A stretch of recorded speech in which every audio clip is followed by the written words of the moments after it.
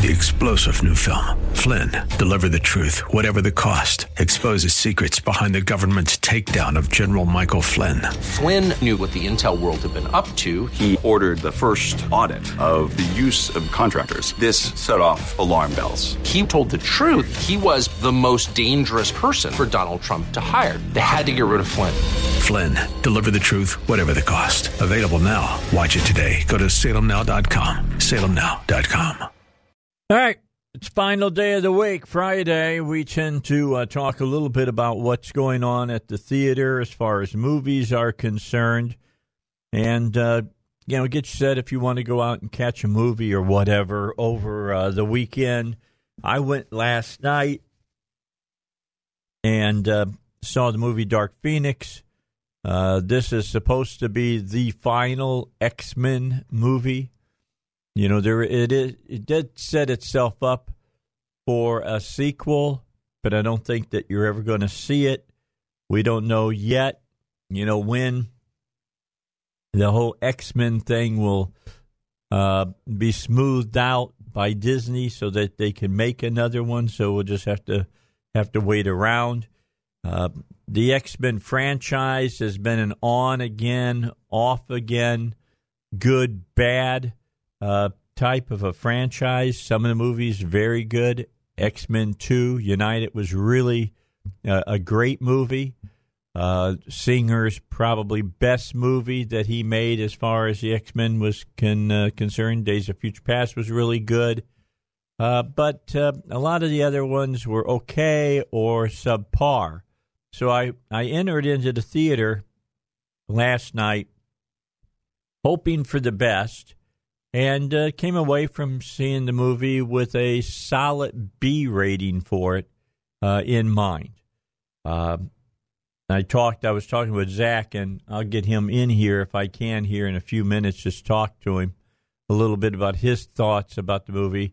I got a chance to talk with him a little earlier. He had a little problem with some of the plot line, which I did too. But my thought was that it took a little. It was slow going at the beginning. I thought it was really slow going, and I also thought the whole hashtag #MeToo over the top statement at the beginning of the movie by Jennifer Lawrence, who plays Raven in the movie, was ridiculous. Where she looks at Xavier and says to him, "Maybe you shouldn't be the X-Men; it should be the X-Women." Because women are the ones that are saving the day. And I thought, oh, please, can Hollywood not keep away from shooting itself in the foot, which they definitely did there. Put the movie on. I thought a bad course. It's not a bad movie. It's an entertaining movie. Especially with Magneto. He's really entertaining in this movie. He's got his own school for mutants going on, which is kind of interesting. The Jean Grey character, who is what the movie revolves around. It was a comic book arc. The Dark Phoenix was in the comics, I think in the 90s, if I'm not mistaken. And they do an all right job of telling, but I'm kind of like with Zach. There's a group of aliens in this movie. And in fact, the head alien, played by Jessica Chastain, just has more to offer, that they don't mind anything on it. They don't give you anything to deal with her, and you just got to kind of accept it for kind of what it is. I mean, there's for instance, let me give you an inconsistency in the movie. The beginning of the movie, there is an apparent malfunction. The movie starts off in the 90s, by the way. There is a malfunction in the space shuttle. the X-Men, Xavier says, hey, look, we're going to send you guys up there in the X-plane, let's just call it that, and we need to save the astronauts. So they're on their way up there, and they make a big point of saying that this could be a life or death situation for the X-Men, that the plane is not made to go out into outer space, but there's no problems at all with the plane going into outer space, not anything. There's no tension built for that at all, as though, that the best way to say is that the MacGuffin that they throw into it. It's a red herring. It's not there. They get out there to help. Something happens to, to Jean Grey while they're out there, and they say that she's,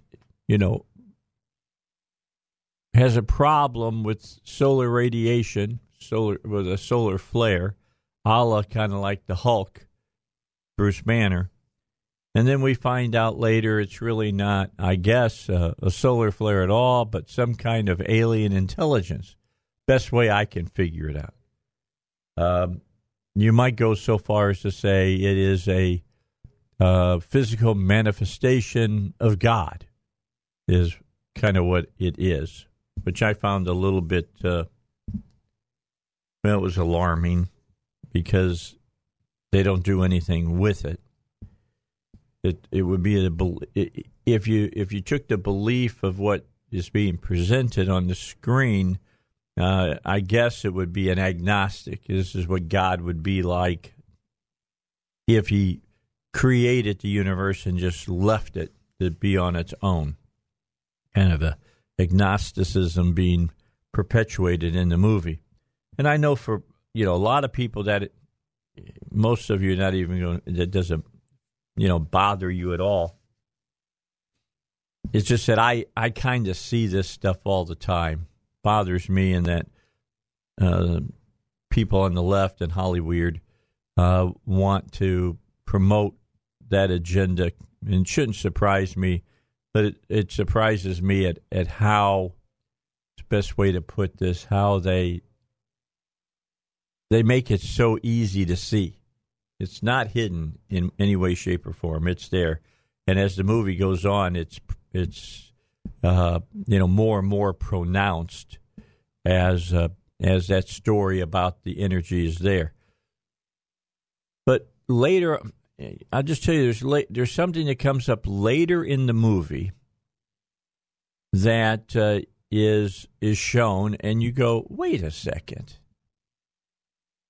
If that's the case, how come we didn't know about it before? And you know what? I'm trying to keep from doing any spoilers. And you're going to go, when you see this, you'll remember what I've just said. And you're going to say, man, they just stuck that in there to help, propel the story along and to try to, fill up some plot holes that are there. So, there's some, it's really an if and not so if kind of movie. I'm not going to tell you you're wasting your money, because it's a fun movie to watch. The last third of it is very, very entertaining. But as you watch the movie, you're going to get tired of the preaching. I do believe. Thank God one character gets knocked off early on, and I'm so glad, because I don't think I could have put up with any more from them. So, bottom line, I'll give it a solid B, just in that it's a movie, and when you watch a movie, you should be entertained. And I think this movie entertains you. However, I will tell you that I don't buy all the philosophical crap that they put in this movie. And that's something to take into consideration. I will say, here's what I really liked about the movie. The X-Men comics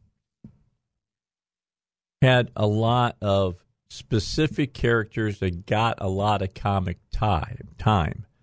Some of those people in the Singer-made X-Men movies got no time hardly at all. One of those is Cyclops, Scott Summer in the comics.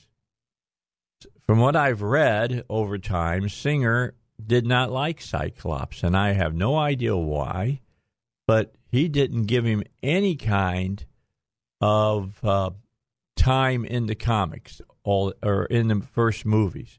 He was there. He played a very small part. He's a huge part of the X-Men. In fact, I would say for most X-Men fans from the beginning, he was one of the main characters that readers liked.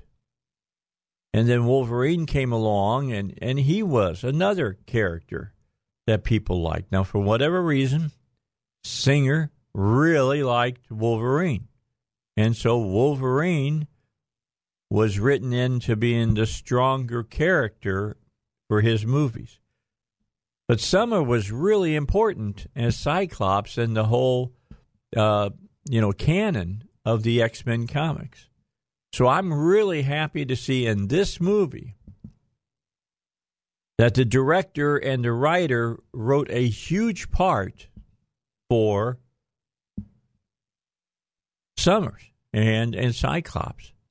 He plays a huge part in this movie and does and the guy who plays him does a really good part. I will let you know when you're watching the movie. Halle Berry's not in this movie. She doesn't play Storm. There's another woman who plays Storm. But man, check out how she looks exactly like Halle Berry. It's amazing. I've read articles also, and I was talking to Zach today, and he was talking to me about it. Femke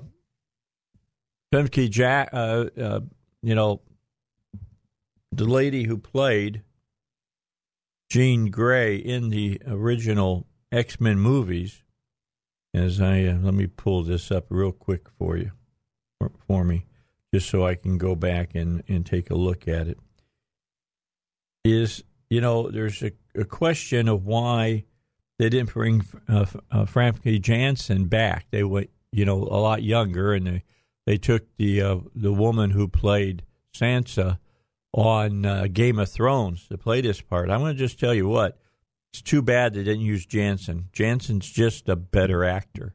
I think the movie would have been a lot more solid with her in the role than who they brought in to play the role this time. I'm glad that they didn't go back to Ian McKellen to play Eric.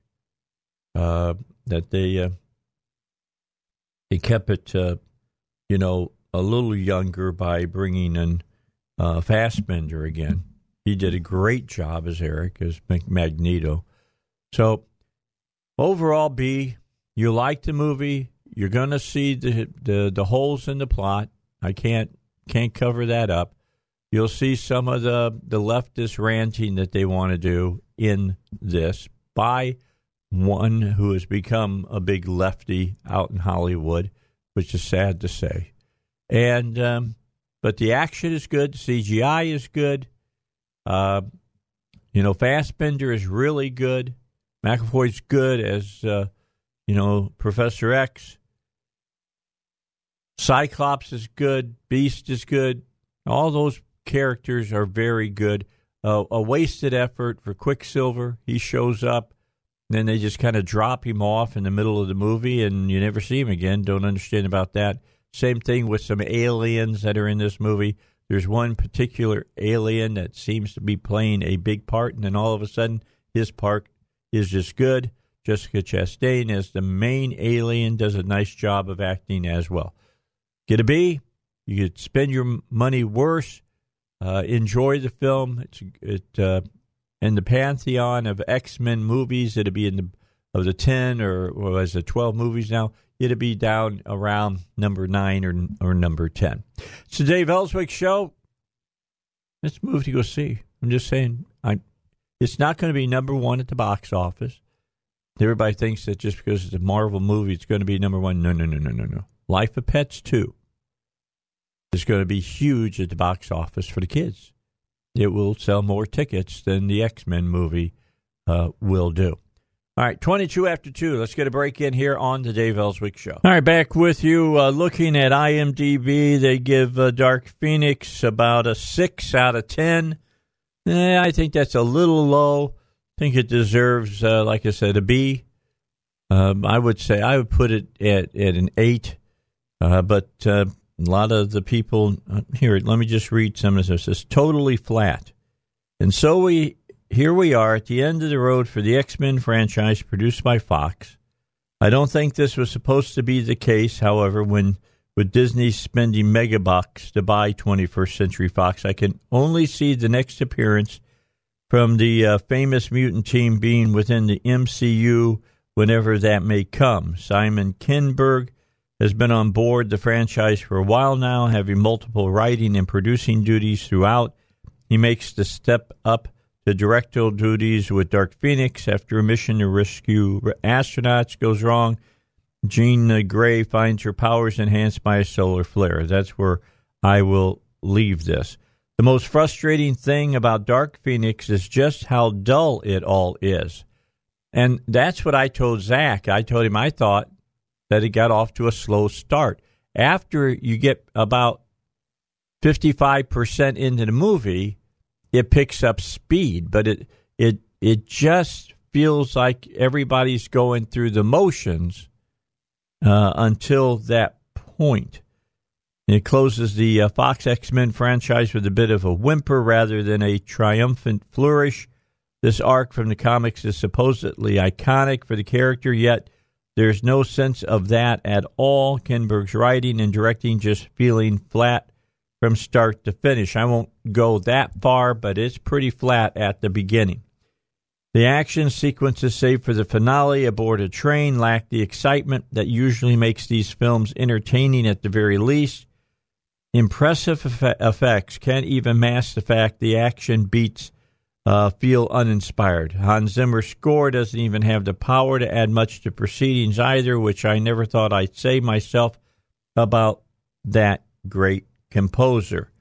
Some other things, some other ones that are out there. Let me give you some more. To be honest, I wasn't expecting more from this $200 million movie. The story was okay, but the acting was very wooden.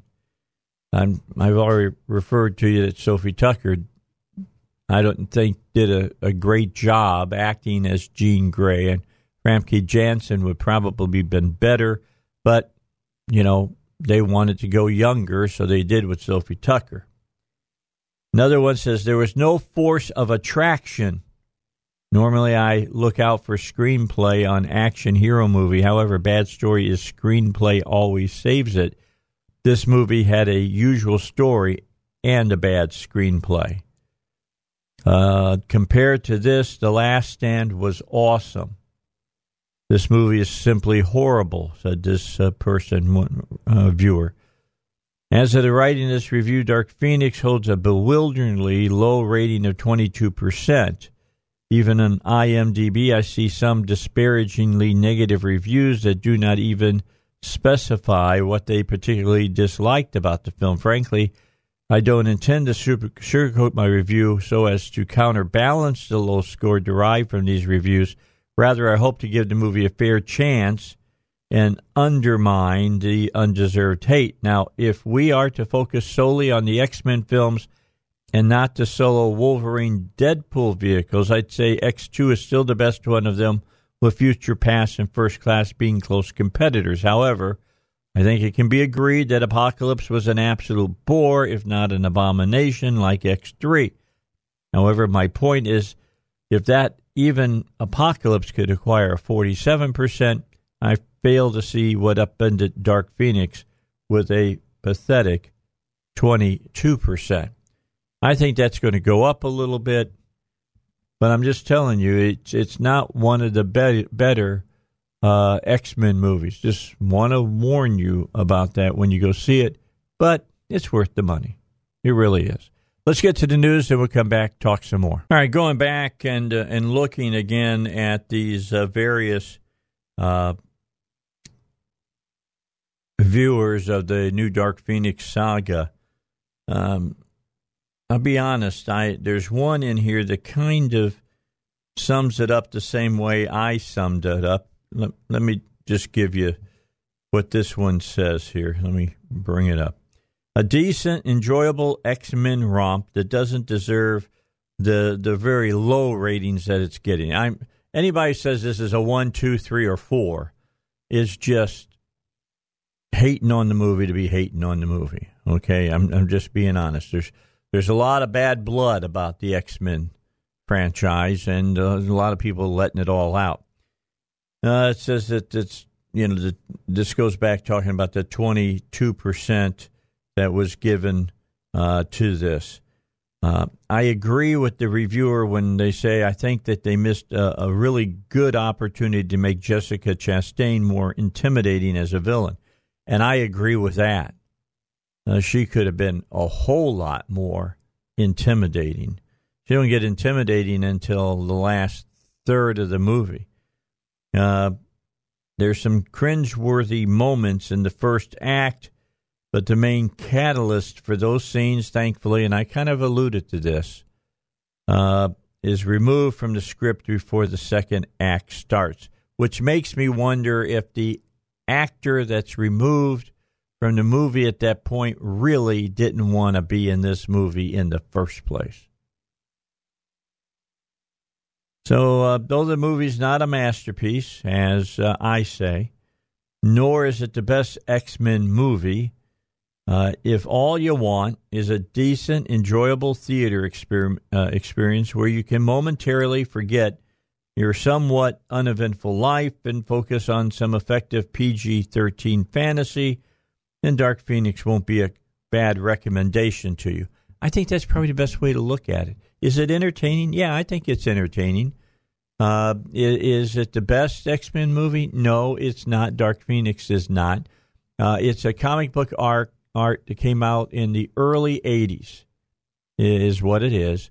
Maybe because it's so well known, people have gotten tired of the way they've played around the Dark Phoenix type storyline. I mean, even when Frank P. Jansen was in it, they played around with that. I think it's really great that they've gone back to Scott Summers and Jean Grey love interest, because that's the way it really should be, not Wolverine and Jean Grey. And I'm just saying it's an all right movie. You'll enjoy it. You know, don't let the people who are giving it 1, 2, and 3, and 4 stars, keep you from going. Go see it. What you wanted to put something into there, Russ? Go ahead. Well, I'm just having a hard time with something, because my storyline of the previous series of movies was that the Jean Grey died. Yeah. And Scott died. Yeah, well, that's because Singer didn't like him. I mean, he was never in any of Singer's movies a main character in the X-Men, and I still to this day don't understand what he had against that character. But it was the only thing that was left out there of her was some of her consciousness. Mm-hmm. Well, that's what she developed into in the comics. That was the key to it. Like I said, they've told the Dark Phoenix saga before. Now you get it again. I think maybe this time they told it a little bit better than they did earlier. And in the earlier saga, basically it was like Wolverine going crazy because his unrequited love died. Wolverine, for the life of me, and I read X-Men forever, I always thought Scott Summer was the biggest love interest of Jean Grey's life. Oh, I agree. And, there may have been some flirtation there between Wolverine and Jean Grey, but Scott Summers was her love interest. Yeah. And then several people saying Fassbender's not all that good. They're out of their mind. Fassbender is one of the highlights of the movie as far as I'm concerned. He was really good as Magneto. I like Fassbender. I wonder what's he got coming up here in the future. Now, this movie was supposed to come out last year, and they went in for some rewrites and reshoots, and it's evident that they tried to fix some things, no doubt about that. Okay, he is in the remake of The Wild Bunch. What a great movie that is, about the American bandits trying to stay away from bounty hunters. It was a movie made back in '69. It's one of my favorite Westerns, directed by Sam Peckinpah. Listen, hey, you want to hear something cool? Let me just digress for a minute. Here is who is in The Wild Bunch. You ready for this, Russ? I want you to close your eyes and let me read the actors. Peter Dinklage, Michael Fassbender, and Jamie Foxx. Directed by Mel Gibson. I'm just saying, it's going to be a fun one. It's going to be a fun one to see on the big screen. But those are the three, Dinklage, Fassbender, and Fox, are all going to be in that movie. And I hope, if you saw the original William Holden, I think that this sounds good. And Peckinpah having that in-your-face violence that he did.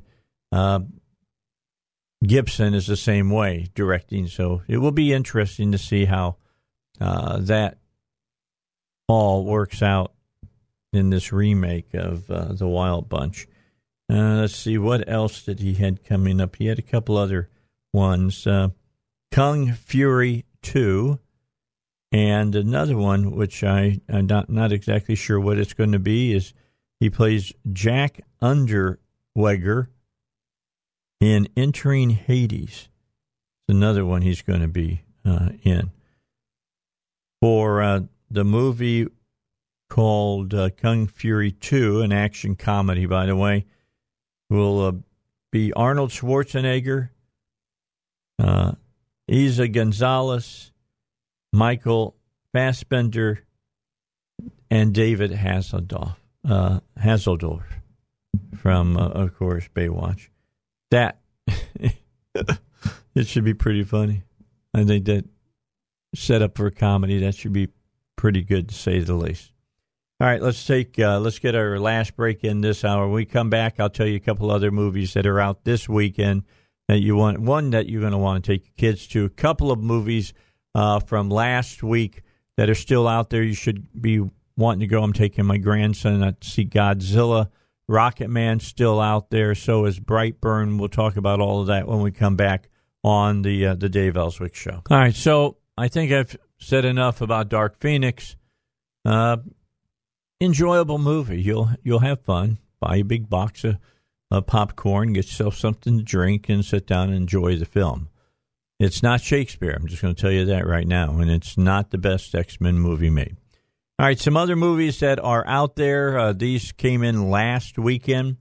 Godzilla, King of the Monsters, still playing in thousands of movie theaters all over the land. Lots of movie theaters here in Central Arkansas. I went and saw that movie. If you're a Godzilla fan like I am, now I love Godzilla. I have two big monsters that I love, Godzilla and King Kong, which sets me up now for next year when Godzilla versus King Kong. And the last time that they met in a movie was in 1963 in a Toho classic. That's one of the dumbest movies that you'll ever see, but a fun movie to watch nonetheless, being a Toho movie. And you got people running around in costumes, not CGI, as the monsters was kind of crazy. I remember they brought King Kong in to take on Godzilla. They floated him in on helium balloons. I remember that part of that movie. I think the next movie is going to be a great throwdown. That you're going to see kind of like the Undertaker taking on Steve Austin, or Steve Austin and The Rock getting it on during the day. Other movies that are still out there, Ma is out there, which I have not seen, but the people I've talked to that I look to give me a real good heads up look at a movie say that it is highly entertaining. And then one that I was talking with Blake Woodson about after I left Godzilla. Shane and I went and saw Godzilla together. He really liked it, as I did. And I'm going to talk about it in the final hour today, Godzilla, because I want to talk about the Christian allegory that you'll find sprinkled through the movie. Kind of interesting. I found that interesting. I think it'd be fun to talk about a little bit. But the movie that he went and saw with his son last Thursday night was Rocket Man, the new movie about Elton John, and he was raving about it and saying that it was very, very good. If you've seen it, you want to talk about it, I'd be willing to put you on and let you tell listeners what to expect from it. Opening this weekend is Dark Phoenix. And then the other big one, and this is the one that I expect to be number one at the box office. Dark Phoenix is opening at 3,721 screens, while The Secret Life of Pets 2, which is an animated feature from Universal, is opening on 4,561 screens. I expect it to be number one at the box office. I think it did so well last year, or maybe it was 2 years ago, that I think a lot of people are going to turn out for it. It's a great family entertainment. It'll be a whole lot of fun to watch, and I'm going to get out and see it as well. I want to see this movie also. So just to let you know, Secret Life of Pets 2 is out.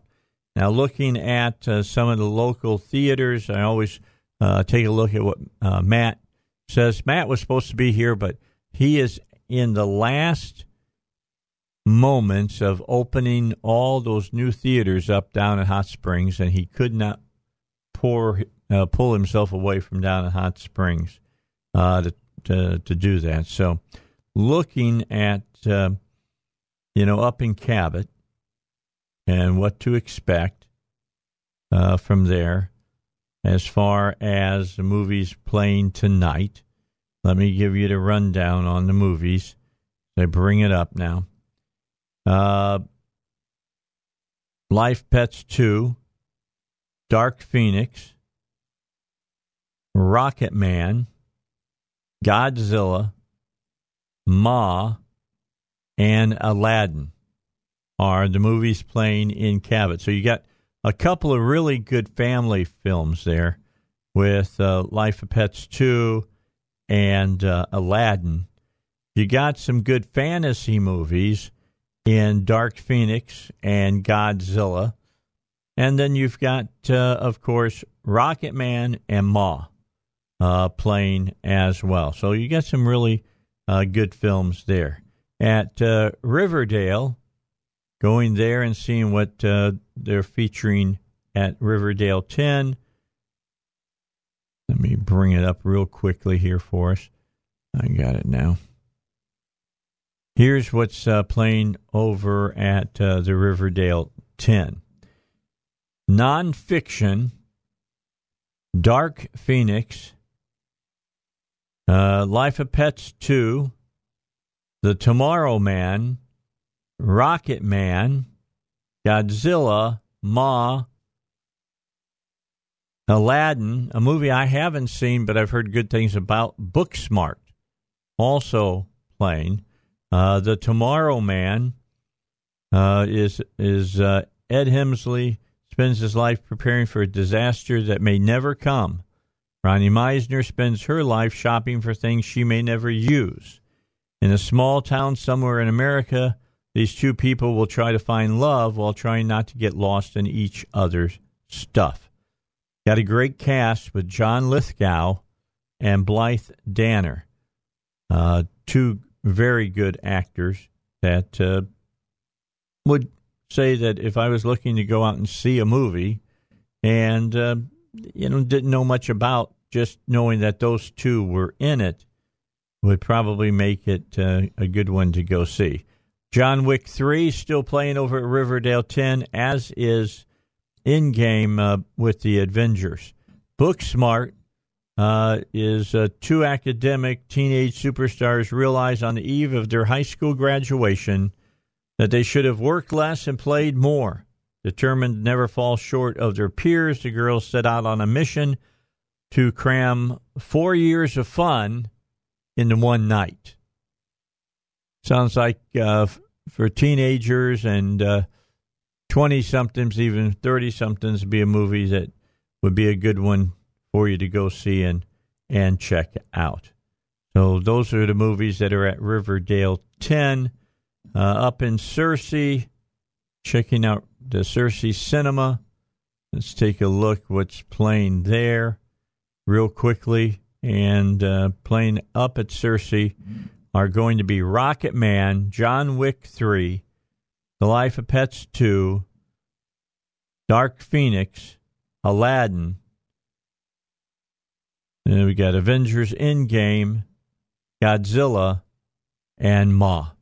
So that's all the movies that are playing up in the Searcy area. By the way, if you've not been to Matt's Theaters in a while, let me tell you that he is giving you a great movie experience now. He's got the leather recliners and all the theaters in Cabot, in Riverdale 10, at Hot Springs, as well as up in Searcy, still shy a couple of theaters there. Got great food there that you can get. I don't know. I've tried to pry this out of him, but to find out where he buys his popcorn. But his popcorn is really, really good. I look forward to seeing the movies and eating his popcorn when I go out there to see that. In Hot Springs, I shouldn't forget Hot Springs, what they're going to be showing there in Hot Springs Cinema. And we're looking here in the, what do they got showing? Okay, I don't see any list of their movies today. All right, so I'm going to assume Dark Phoenix going there, Life of Pets 2, probably Godzilla. That's 3 movies I can probably tell you that'll be playing there at the theater. They're working hard on finishing up the theater at this time is what they're trying to do. So just know that. Still putting in seats, getting it all ready to go, knocking the dust off of armrests and things of that nature. That's where Matt's at right now. Working hard, doing this thing there. Hey, coming up in the next hour, I'm going to play President Trump's speech on D-Day. I've got the sound from that. It was a little late in coming to us, but we've got it. And all of us have probably heard a few pieces of it, but it was so well received that you need to hear the whole thing. We want to play it all for you. It's one of the best speeches the president's given in a while. A lot of World War II vets were there. Did you see the clip of that 93-year-old D-Day vet hitting on the president's wife? It was hilarious. I didn't see the clip. I saw some pictures and stories, but I didn't see the clip. I'm sure that's out there. It's hilarious, Russ. You'll love it. It's really, really funny. The guy's just is goofing, of course, but it's really good. And the president got a belly laugh out of it. So did his wife. Really, really interesting. All right, little baseball for you. Cubs 3, Cards zip. Russ just looks like, you got to mention it, so don't you? What? I knew you would look at me and go, okay. He's already starting to rub it in. Yeah. Oh, rub it. Yeah, I know. You don't care. You haven't really been following baseball this year. You've been like a one-legged man in a butt-kicking contest around here. You haven't had time to even pay any attention to baseball. You actually noticed that? Yeah, that's why I'm trying to give you. You're trying to give me an excuse, is what you're trying to do. No, I'm trying to say that our listeners should know how hard you work to keep things going here and making us sound as good as we do. I don't know how good we sound. I'm trying, but we're sounding pretty doggone good, brother. We really like are. My Christian walk, I fail every day. Well, just like baseball. If you hit 300, don't even go everybody there again. thinks Okay, how look, good you are. You've said it enough. 3-0. No. Fine. I was going to break down. Congratulations, your Cubs are whooping us right now. When you play baseball, you fail more than you succeed. You know, a lot of people don't realize that about baseball. It's the only sport that, that's the way it is. You fail more than you receive. Think about that. The last 400 hitter was Ted Williams. 400. That means you got a hit 4 times out of every 10 times at the plate, and he's thought of one of the greatest hitters of all time. Says a lot about baseball. All right, a break. We'll come back. President Trump at D-Day ceremonies. All right, back with you. We wanted to play this yesterday since yesterday was the 75th anniversary of D-Day, but this was not available to us. We just played the reading of FDR's prayer by the president at the D-Day ceremony. So let's play his speech yesterday from the 75th D-Day ceremonies that occurred yesterday over in France. President Macron, Mrs. Macron, and the people of France, to the First Lady of the United States and members of the United States Congress, to distinguished guests, veterans, and my fellow Americans, we are gathered here on freedom's altar, on these shores, on these bluffs, on this day 75 years ago. 10,000 men shed their blood and thousands sacrificed their lives for their brothers, for their countries, and for the survival of liberty. Today we remember those who fell, and we honor all who fought right here in Normandy. They won back this ground for civilization to more than 170 veterans of the Second World War who join us today. You are among the very greatest Americans who will ever live. You are the pride of our nation. You are the glory of our republic. And we thank you from the bottom of our hearts.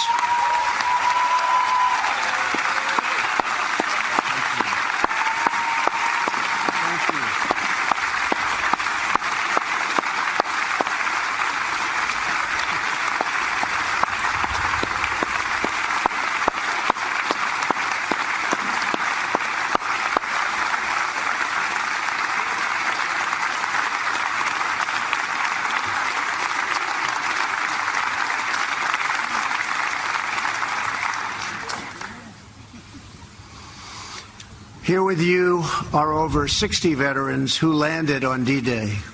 Our debt to you is everlasting. Today we express our undying gratitude. When you were young, these men enlisted their lives in a great crusade, one of the greatest of all times. Their mission is the story of an epic battle and the ferocious eternal struggle between good and evil. On the 6th of June, 1944, they joined a liberation force of awesome power and breathtaking scale. After months of planning, the Allies had chosen this ancient coastline to mount their campaign to vanquish the wicked tyranny of the Nazi Empire from the face of the earth. The battle began in the skies above us. In those first tense midnight hours, 1,000 aircraft roared overhead with 17,000 Allied airborne troops preparing to leap into the darkness beyond these trees. Then came dawn. The enemy who had occupied these heights saw the largest naval armada in the history of the world. Just a few miles offshore were 7,000 vessels bearing 130,000 warriors. They were the citizens of free and independent nations, united by their duty to their compatriots into millions yet unborn. There were the British, whose nobility and fortitude saw them through the worst of Dunkirk and the London Blitz. The full violence of Nazi fury was no match for the full grandeur of British pride. Thank you.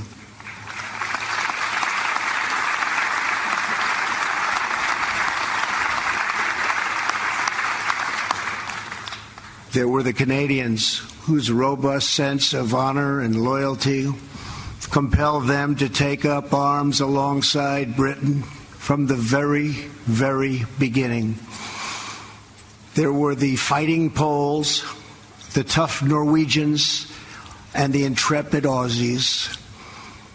There were the gallant French commandos, soon to be met by thousands of their brave countrymen ready to write a new chapter in the long history of French valor.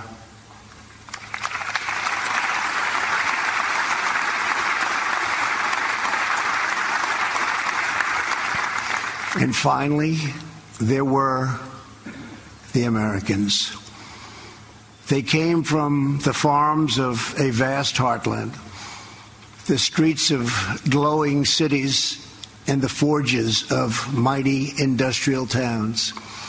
Before the war, many had never ventured beyond their own community. Now they had come to offer their lives half a world from home. This beach, codenamed Omaha, was defended by the Nazis with monstrous firepower, thousands and thousands of mines and spikes driven into the sand so deeply. It was here that tens of thousands of the Americans came. The GIs who boarded the landing craft that morning knew that they carried on their shoulders not just the pack of a soldier, but the fate of the world. Colonel George Taylor, whose 16th Infantry Regiment would join in the first wave, was asked what would happen if the Germans stopped. Right then and there, cold on the beach, just stopped them. What would happen? This great American replied, "Why, the 18th Infantry is coming in right behind us. The 26th Infantry will come on too. Then there is the 2nd Infantry Division, already afloat, and the 9th Division, and the 2nd Armored, and the 3rd Armored, and all the rest. Maybe the 16th won't make it, but someone will." One of those men in Taylor's 16th Regiment was Army medic Ray Lambert. Ray was only 23, but he had already earned 3 Purple Hearts and 2 Silver Stars fighting in North Africa and Sicily, where he and his brother Bill, no longer with us, served side by side. In the early morning hours, the two brothers stood together on the deck of the USS Henrico before boarding two separate Higgins landing craft. "If I don't make it," Bill said, please take care of my family." Ray asked his brother to do the same. Of the 31 men on Ray's landing craft, only Ray and 6 others made it to the beach. There were only a few of them left. They came to the sector right here below us. Easy Red, it was called. Again and again, Ray ran back into the water. He dragged out one man after another. He was shot through the arm. His leg was ripped open by shrapnel. His back was broken. He nearly drowned. He had been on the beach for hours, bleeding and saving lives, when he finally lost consciousness. He woke up the next day on a cot beside another badly wounded soldier. He looked over and saw his brother Bill. They made it. They made it. They made it. At 98 years old, Ray is here with us today with his 4th Purple Heart and his 3rd Silver Star from Omaha. Ray, the free world salutes you. Nearly 2 hours in, unrelenting fire from these bluffs kept the Americans pinned down on the sand, now red with our heroes' blood. Then, just a few hundred yards from where I'm standing, a breakthrough came. The battle turned, and with it, history. Down on the beach, Captain Joe Dawson, the son of a Texas preacher, led Company G through a minefield to a natural fold in the hillside, still here.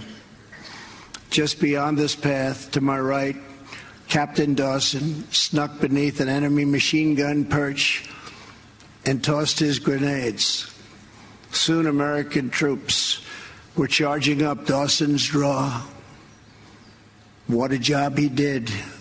What bravery he showed. Lieutenant Spaulding and the men from Company E moved on to crush the enemy's strong point on the far side of this cemetery and stop the slaughter on the beach below. Countless more Americans poured out across this ground all over the countryside. They joined fellow American warriors from Utah Beach and allies from Juneau, Sword and Gold, along with the airborne and the French patriots. Private First Class Russell Pickett of the 29th Division's famed 116th Infantry Regiment had been wounded in the first wave that landed on Omaha Beach. At a hospital in England, Private Pickett vowed to return to battle. "I'm going to return," he said. "I'm going to return." 6 days after D-Day, he rejoined his company. 2/3 had been killed already. Many had been wounded within 15 minutes of the invasion. They lost 19 just from the small town of Bedford, Virginia alone. Before long, a grenade left Private Pickett, and he was gravely wounded, so badly wounded. Again, he chose to return. He didn't care. He had to be here. He was then wounded a 3rd time and laid unconscious for 12 days. They thought he was gone. They thought he had no chance. Russell Pickett is the last known survivor of the legendary Company A. And today, believe it or not, he has returned once more to these shores to be with his comrades. Private Pickett. You honor us all with your presence.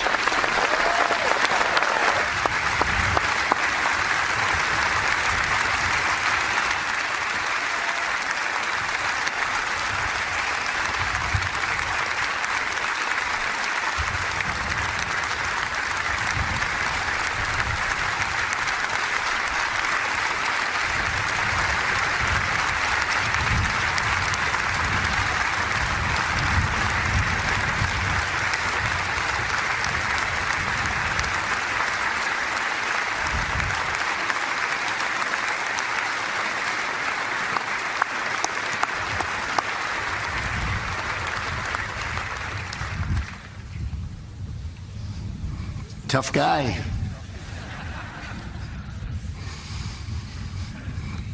By the fourth week of August, Paris was liberated.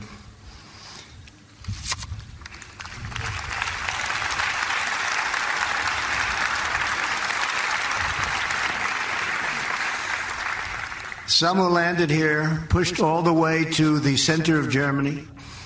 Some threw open the gates of Nazi concentration camps to liberate Jews who had suffered the bottomless horrors of the Holocaust.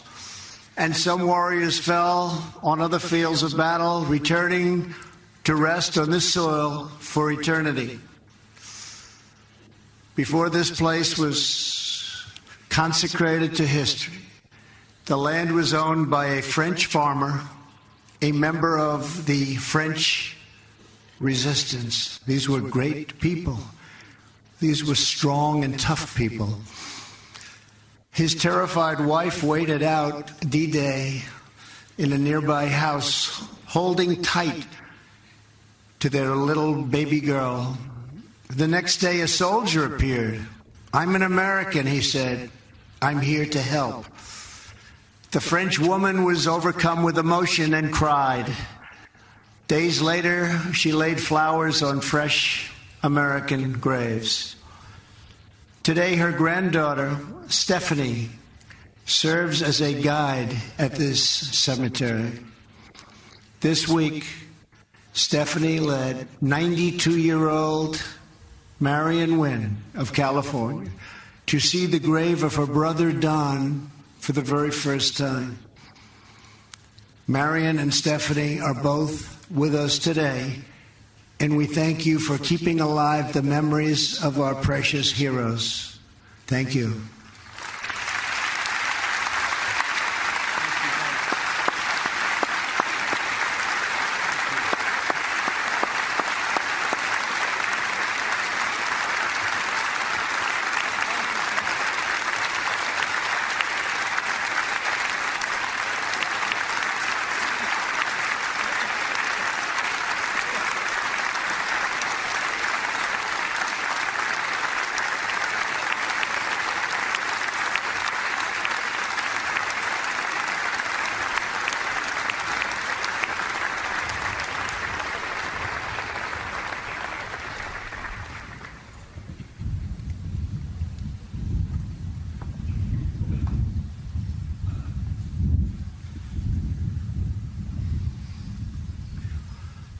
$9,388 young Americans rest beneath the white crosses and stars of David, arrayed on these beautiful grounds. Each one has been adopted by a French family that thinks of him as their own. They come from all over France to look after our boys. They kneel, they cry, they pray, they place flowers, and they never forget. Today, America embraces the French people and thanks you for honoring our beloved dead. Thank you. Thank you.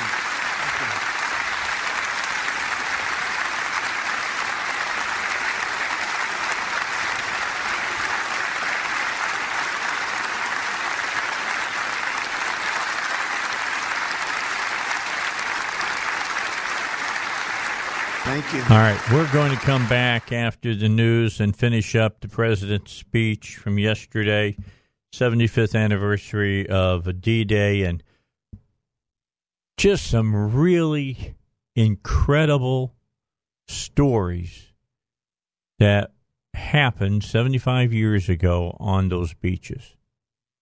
Absolutely incredible. That one about the wife coming over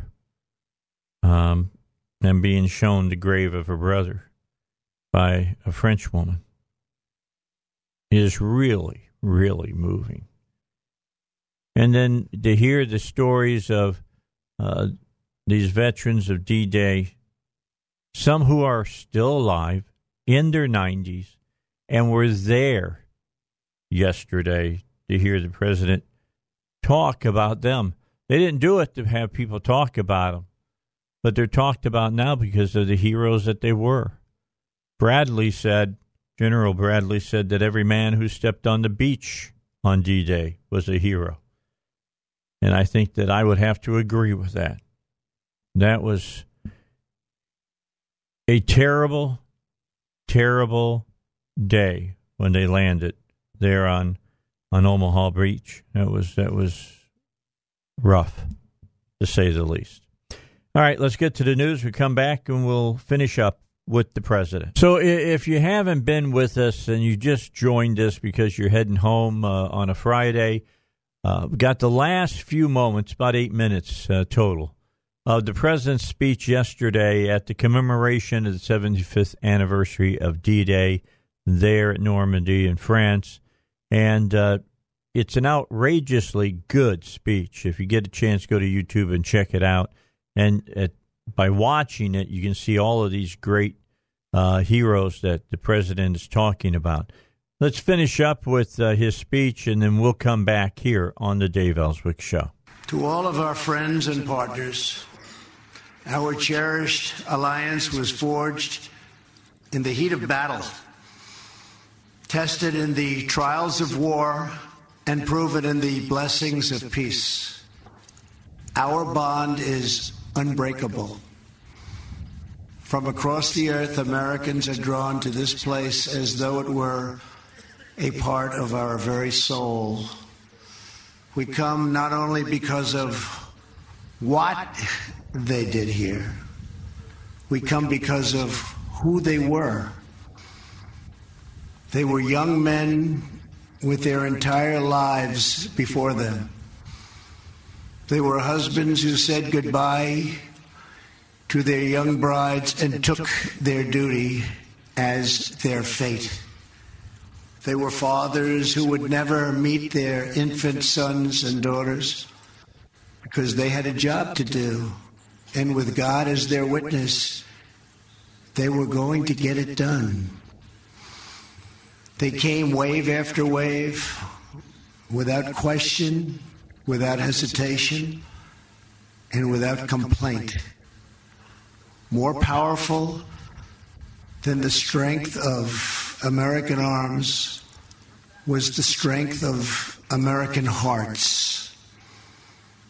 These men ran through the fires of hell, moved by a force no weapon could destroy. The fierce patriotism of a free, proud, and sovereign people.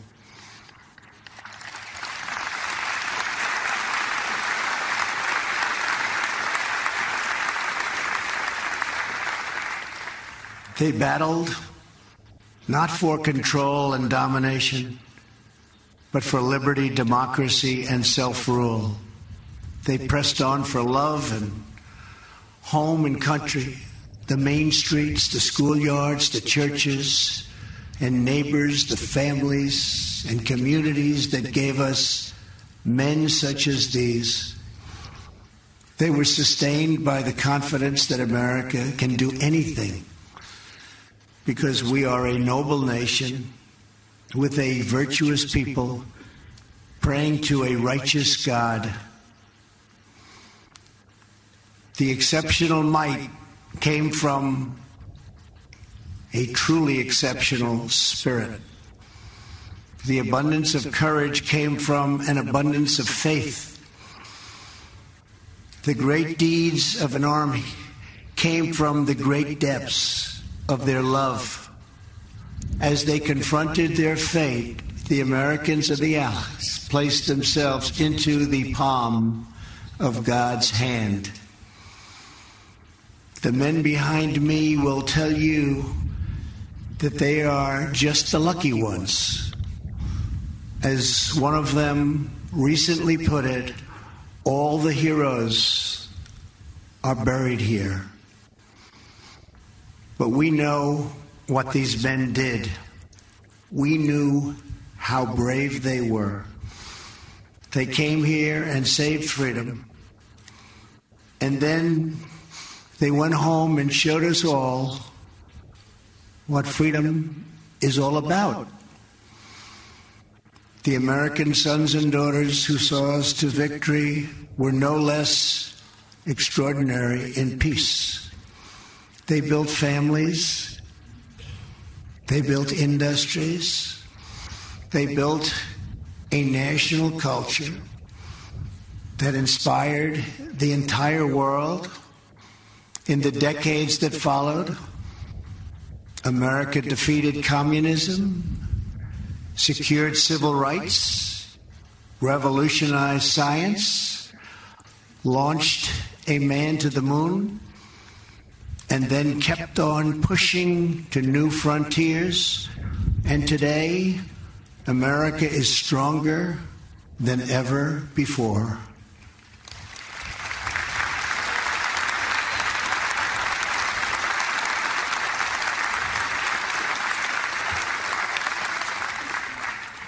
Seven decades ago, the warriors of D-Day fought a sinister enemy who spoke of a 1,000-year empire. In defeating that evil, they left a legacy that will last not only for 1,000 years, but for all time. For as long as the soul knows of duty and honor, for as long as freedom keeps its hold on the human heart. To the men who sit behind me and to the boys who rest in the field before me, your example will never, ever grow old.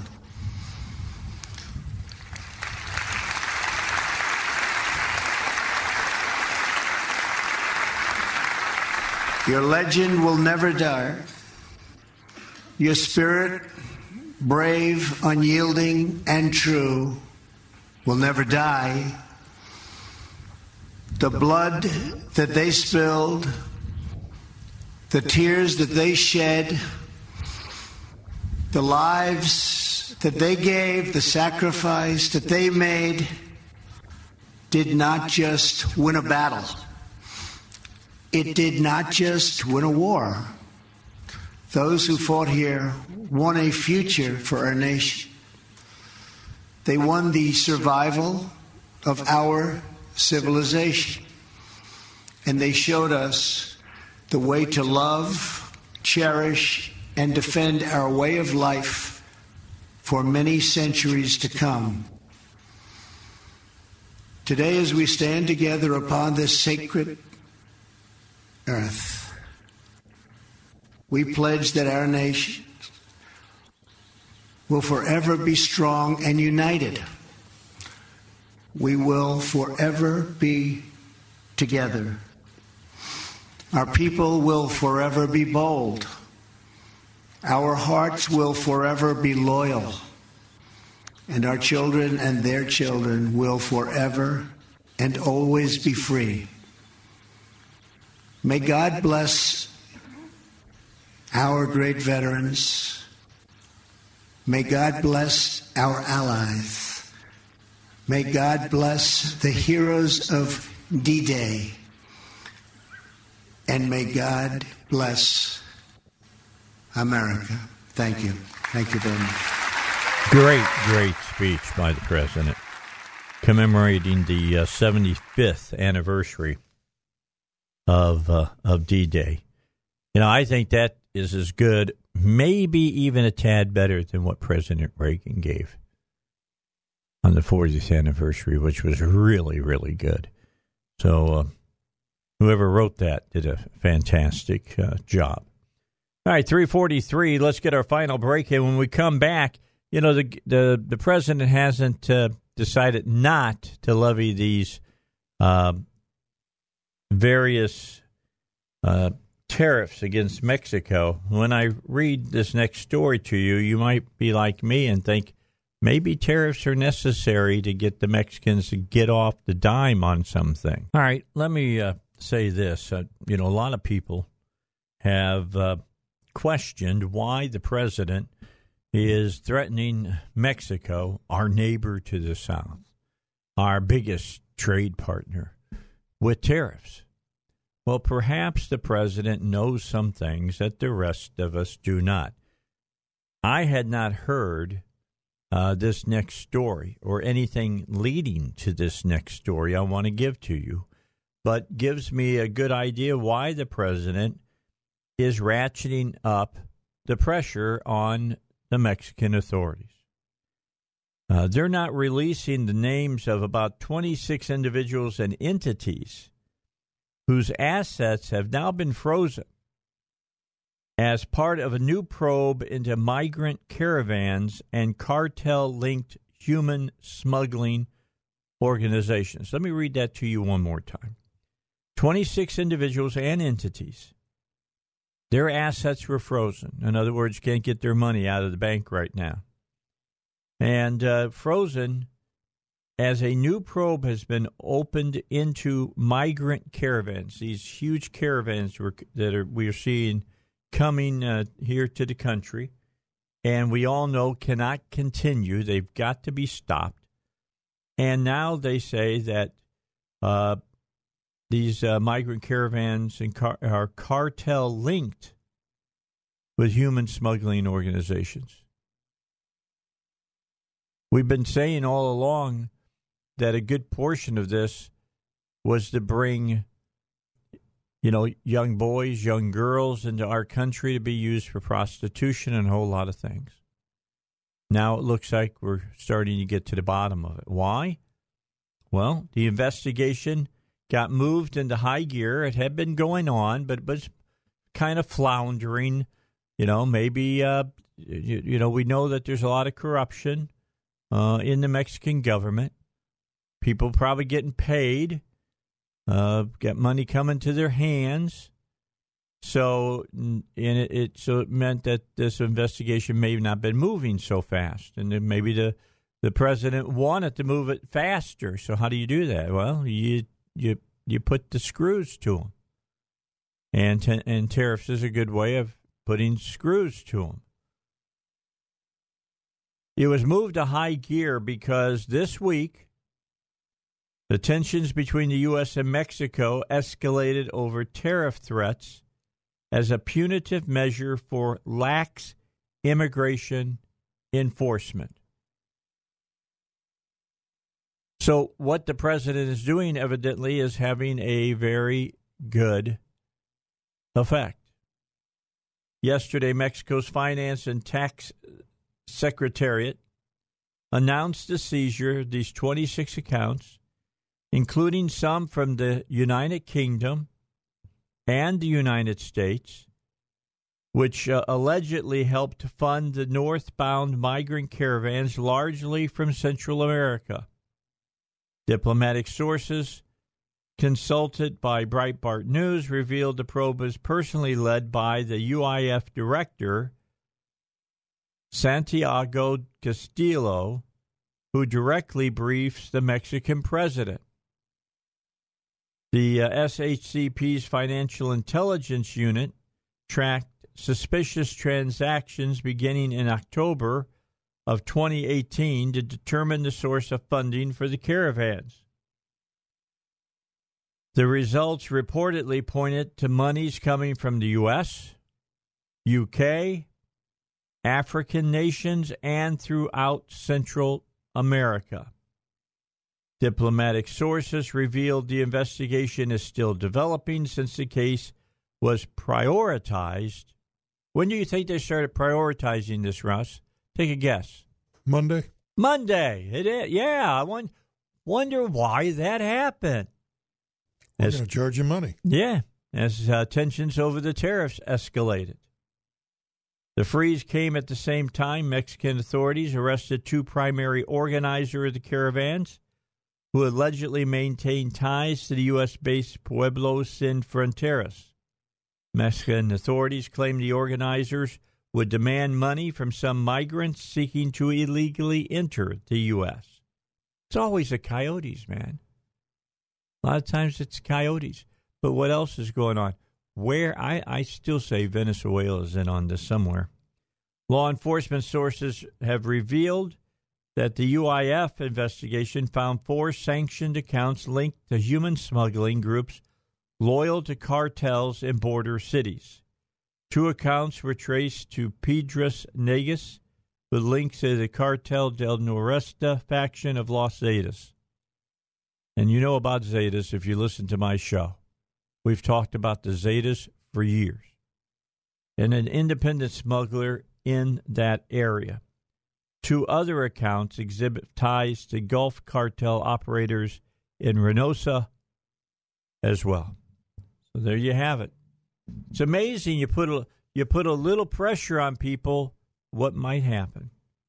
And that's exciting information. It really is. That's exciting information that they had this. They were looking into this, but they were looking, but they really weren't looking. You know what I'm saying? And then the tariffs came, and it's 5% right now. Next month, if they haven't done enough, it'll be 10% and go up 5% every month until it reaches 25%. So the Mexican government knows that the president means business. And now they're getting down to business, showing the president that they are serious about this, and that's good. Glad to see that this is working out the way that we were hoping that it would work out. So that's something for you to keep about. So good job, Mr. President. We appreciate it. I mean, look, people say that they're our friends. Prove it. Show us. Help us out. Instead, look, everybody, the whole world that knows anything about this, about what's going on the southern border, knows that a lot of this is just being perpetrated by criminal activity. And what they're trying to do is increase their income by running their rings of, slavery, sexual slavery, and everything else that they do. I mean, how many different groups have we had on this show, Russ? Would you say 10, 12 that deal with this whole thing about running people across the border, these people, and put them into this kind of slavery? We've been talking about this, and Arkansas has been passing all kinds of laws to try to slow it up. This is the kind of stuff that will really start slowing it up to do these things. So we'll, just something to keep in mind. I'm excited about this. What's going on about this. All right, so AOC is out there again today. She upped her price tag on the Green New Deal. She told reporters today, I take that back, on Wednesday, that any considerable climate change program must, not we can save money by doing this in different ways. No, she says it must come with a minimum $10 trillion price tag to have a real shot. Quote, I think we really need to get to $10 trillion to have a shot, she told The Hill. Ocasio-Cortez acknowledged that it is a ton of money and attributed the monster of a price tag to the severity of the issue. Look, I know it's a ton, she said. I don't think anyone wants to spend that amount of money. It's not a fun number to say. I'm not excited to say we need to spend $10 trillion on climate, but it's just a fact of the scenario. It's not popular. It's not politically popular. People are going to call it unrealistic, and I just don't think people understand how bad the problem is, she added. Her Green New Deal plan gives insight into what climate alarmists believe needs to be done to save the planet from imminent doom. It's just around the corner, you know. The Green New Deal removes all debate, asserting that human activity is the dominant cause of observed climate change over the past 100 years. It poses climate change as a direct threat to national security and calls to eliminate pollution and greenhouse gas emissions and ultimately fossil fuels by 2030. According to analysis conducted by the conservative nonprofit American Action Forum, the ambitious plan could cost the U.S. up to $93 trillion in the next 10 years alone. The bulk of that cost would come from implementing the plan's big government economic agenda. AAF wrote that the Green New Deal figure includes between $8.3 and $12.3 trillion to meet the climate activist plan just to eliminate carbon emissions from the power and transportation sector. Then another $42.8 to $80.6 trillion for its economic agenda, which would provide some jobs and health care for every American. Recently, Ocasio-Cortez issued glowing praise to Washington Governor Jay Inslee's plan to combat climate change, calling it, quote, the gold standard. He's calling for 100% renewable energy by 2035. Former Vice President Joe Biden's plan calls for $5 trillion in spending and aims to reach net zero carbon by 2050. Bottom line, I'll see 50 and raise you another $60 trillion. Unbelievable. They're not talking. They are not talking in a way that this could ever be attacked. So it's just all smoke and mirrors. Keep that in mind. They want to make you think they're going to do a lot. They ain't going to do squat. It is the Dave Elswick Show. I got to read this to you, Russ. You're going to laugh. You are going to laugh. The guy from Breitbart that writes their movie reviews. I'm going to read the last paragraph to you. Makes me laugh. Let me close my review, which is not in any way, shape, or form a good review for this movie, Dark Phoenix, by telling a truth we are no longer allowed to tell. This someone named Sophie Turner is a terrible choice for the lead. Now, I made that point myself. But I didn't say this. She has the face of a witch with baby fat, zero charisma, and less sex appeal than Brie Larson.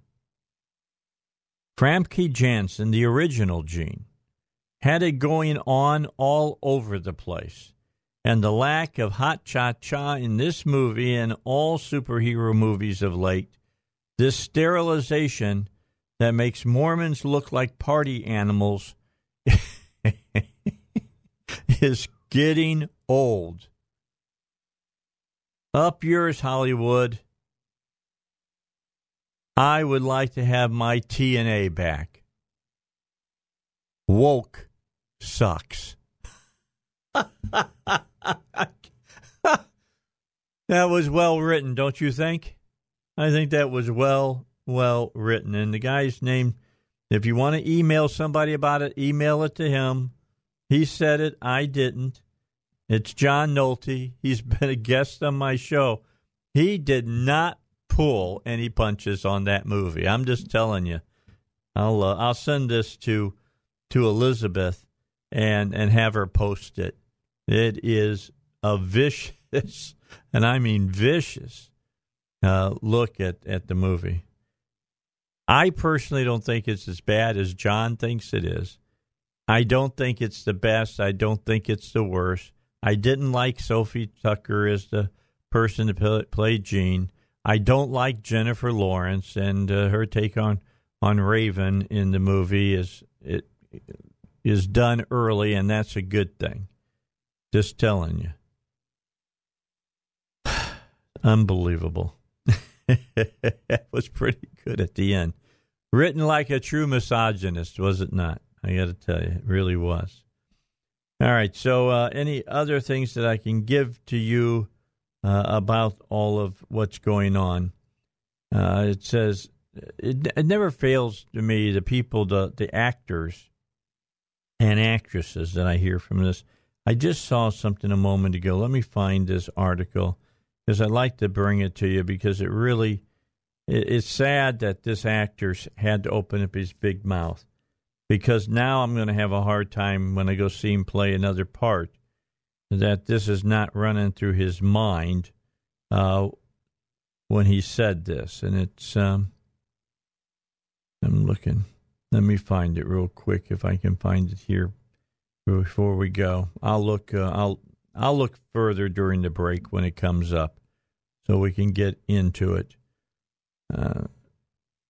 Here's some Blue State Blues for you. President Donald, and let's talk about this first. Trump had a great European trip. He went over to Britain, had a great time with the Queen. Queen liked him. What exactly did he do in Ireland? He met with the Irish president. They had, you know, well, they didn't talk a whole lot about that. Trade. They spent more time talking about his trip to England and visiting with the royal family. They always talk more about England. I mean, England is one of our longest standing allies that we've had. And so that's always important. And the Queen really liked him, although here you wouldn't know it by reading what the press said or what a lot of the people on, like, you know, MSNBC, CNN, and the rest had to say about it. It said, "You will not learn that from reading the news. The prevailing dogma in our mainstream media reflects the Democratic Party's revisionist propaganda, which obscures the fact that Barack Obama disrupted relations with our allies in an effort to appease Russia, Iran, and other enemies." That's true. That's true. But search the world, and here's what you will find. You're not going to find any examples of allies with whom Trump has made relations worse.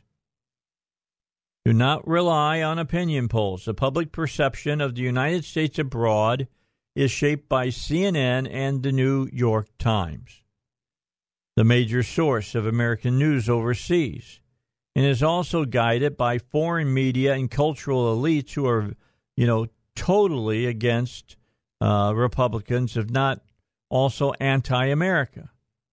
Look instead at the relationships between governments. Start with Israel, where Obama made a deliberate effort to create distance between our government and theirs. Today, Trump is a hero to Israelis for affirming their sovereignty in Jerusalem and the Golan Heights. Israel's Arab neighbors, including our Saudi allies, are also grateful for Trump's backing against Iran. Take Japan, where President Trump concluded a very successful visit last week. To be sure, there are differences between the two countries on issues like North Korea and trade, yet President Trump and the Prime Minister of Japan have forged a close friendship. Trump drove a hard bargain on trade with South Korea, but reached an agreement that benefited both nations and has done more than any U.S. president since Eisenhower to help bring peace to that peninsula. He has won praise from the Philippines for standing up to China and from India for his willingness to cut off aid to Pakistan due to the latter's support for radical Islamic terror groups. In Canada, Trump has feuded with Justin Trudeau, but also forged the new U.S.-Mexico-Canada agreement on trade, and Trump has found new allies in Latin America that is rejecting the left, in Brazil, Colombia, Guatemala, and elsewhere. In Europe, President Trump has restored our close bonds with the former communist nations, ties that Obama strained when he abandoned missile defense and allowed Russia to invade the Ukraine. He has succeeded in increasing member nations' contributions to NATO. Remember, oh, he's against NATO. He wants it to fall apart. No. He just said we shouldn't be carrying all the weight of paying for it. And he was right. In Britain, Italy, and elsewhere, Trump has made common cause with nations that are embracing the principle of national sovereignty. France presents a more complicated picture. Trump irritated the French and the American left by withdrawing from the Paris Climate Accords, even though many who backed that agreement now admit it is meaningless. But he has also reached out to embrace the French, hosting the French president for his first state dinner. That leaves Germany, whose leader, Chancellor Merkel, delivered a rebuke to Trump on U.S. soil last week at Harvard. Quote, tear down walls of ignorance and narrow-mindedness, she declared. Hey, why don't you just shut up, lady? If it hadn't have been for a Republican president, you'd still have a divided city in Berlin. Trump has demanded Germany pay its share of NATO expenses and that German companies stop coddling Iran. Trump has also irked Merkel by backing Britain's effort to leave the European Union. But those are the kinds of arguments we need. U.S. Ambassador Richard Grenell has made clear that we expect Germany to provide better leadership in Europe, not to become so dependent on Russian gas that it cannot resist Vladimir Putin's geopolitical ambitions, so corrupted by Iranian oil that it cannot stand up to the mullahs, and so socialist that it cannot contribute to the common defense. Originally concluded that Germany was the only country with whom relations had deteriorated under Trump, the exception that proved the rule. But as rocky as relations with Germany have been, they may arguably have improved since the Obama administration. As much as Germans loved Obama, as much as they shared and indulged his skepticism of American leadership and power, that friendship was not reciprocated. It was Obama's national security agent that spied on Merkel and other European leaders, souring relations between the two governments and prompting Obama foolishly to give up U.S. control of the Internet in the hope of mollifying America's mortified allies. What the media called Trump's belligerent isolationism is actually a restoration of traditional American leadership in the world through the pursuit of American interests. Trump defends our allies and confronts our rivals, including Russia, through a mix of force and diplomacy, i.e. Mexico. That's why he stands tall on the world stage, and we too stand taller in the world with him. And if you watched any of the coverage by CNN, MSNBC, read the Times, read the Post, read any of those left-leaning rags, you would have thought that what the president did while he was over in Japan, while he was over in England, while he was in Ireland, while he was at the beaches of Normandy, that it was an abject failure and that the people of Europe hated him. But if you pick up a couple of copies of newspapers in Europe and read what they wrote about our president, you'll know that that's been nothing but a big frickin' lie. Big surprise. Time to take your first break here in the 4 o'clock hour. Dave Elswick Show. We got more to talk about when we come back on 101.1 FM, The Answer. All right, back with you here on the Dave Elswick Show. I found that Chris Pine article, and let me just read what Chris Pine had to say. Now, a lot of people say to me, well, Dave, you sit there and you attack these people for what they say. Don't they have a right to their own opinion? Yeah, sure they do. And then I have my right to come back and question what their opinion is. Nothing wrong with that. when I go out and to dinner and things of that nature, people come up to me and say hi, and then they say, you said this on the air, and I sure don't agree with that. And I said, well, that's great. Glad that you have an opinion and that you're thinking about some of the things that I talk about. But he was, Robert Penn Wright was talking to him, doing an interview, an actor interviewing an actor. And she was talking to Penn, or not to Penn, but talking to Pine. And he had this to say. Let me just read this. Pine began to wonder about Trump's MAGA campaign phase. I always think this idea of make America great again, he said, before being interrupted by Wright, who said, didn't he steal that from Reagan anyway? And the answer is no. Reagan said it was a great morning in America again. But Pine then added that he wondered if Trump's slogan was sensible and asked if America was ever that great. Let me repeat that. Pine added that he wondered if Trump's slogan was sensible and asked, quote, if America was ever that great. And then he pointed out the U.S. had Jim Crow and slavery. And because of that, everything else that this country's ever stood for sucks, I guess. Also, what period of history are we talking about? Jim Crow and slavery, he said? I'm not quite sure what. This is not to hate on the country in which I live. Bull crap, Chris Pine. That's exactly what you're doing, which I love dearly, but we've had problems forever. Nobody's ever denied that. But do the problems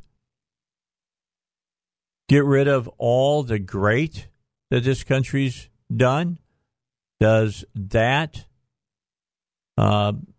wash away the American blood that has been, shed twice on European soil for the freedom of all men?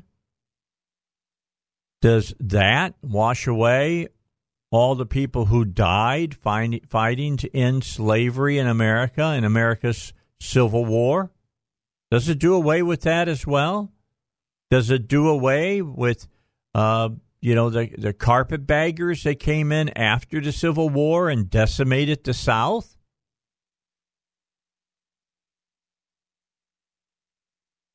Both actors are seemingly uninformed about our history. The essential concept of Trump's MAGA slogan has been a common theme throughout our country's history. Ronald Reagan had his It's Morning in America again in 1984, and his 1980 campaign slogan was, quote, let's make America great again.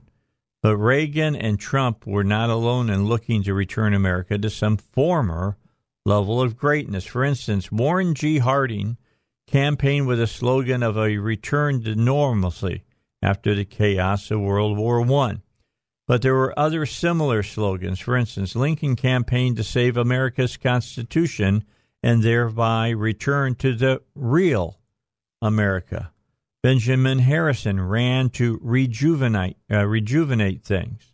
Charles Evans Hughes ran with an America First slogan, as did Harding a few years later. And Pat Buchanan also chanted America First in 1992. Is that wrong?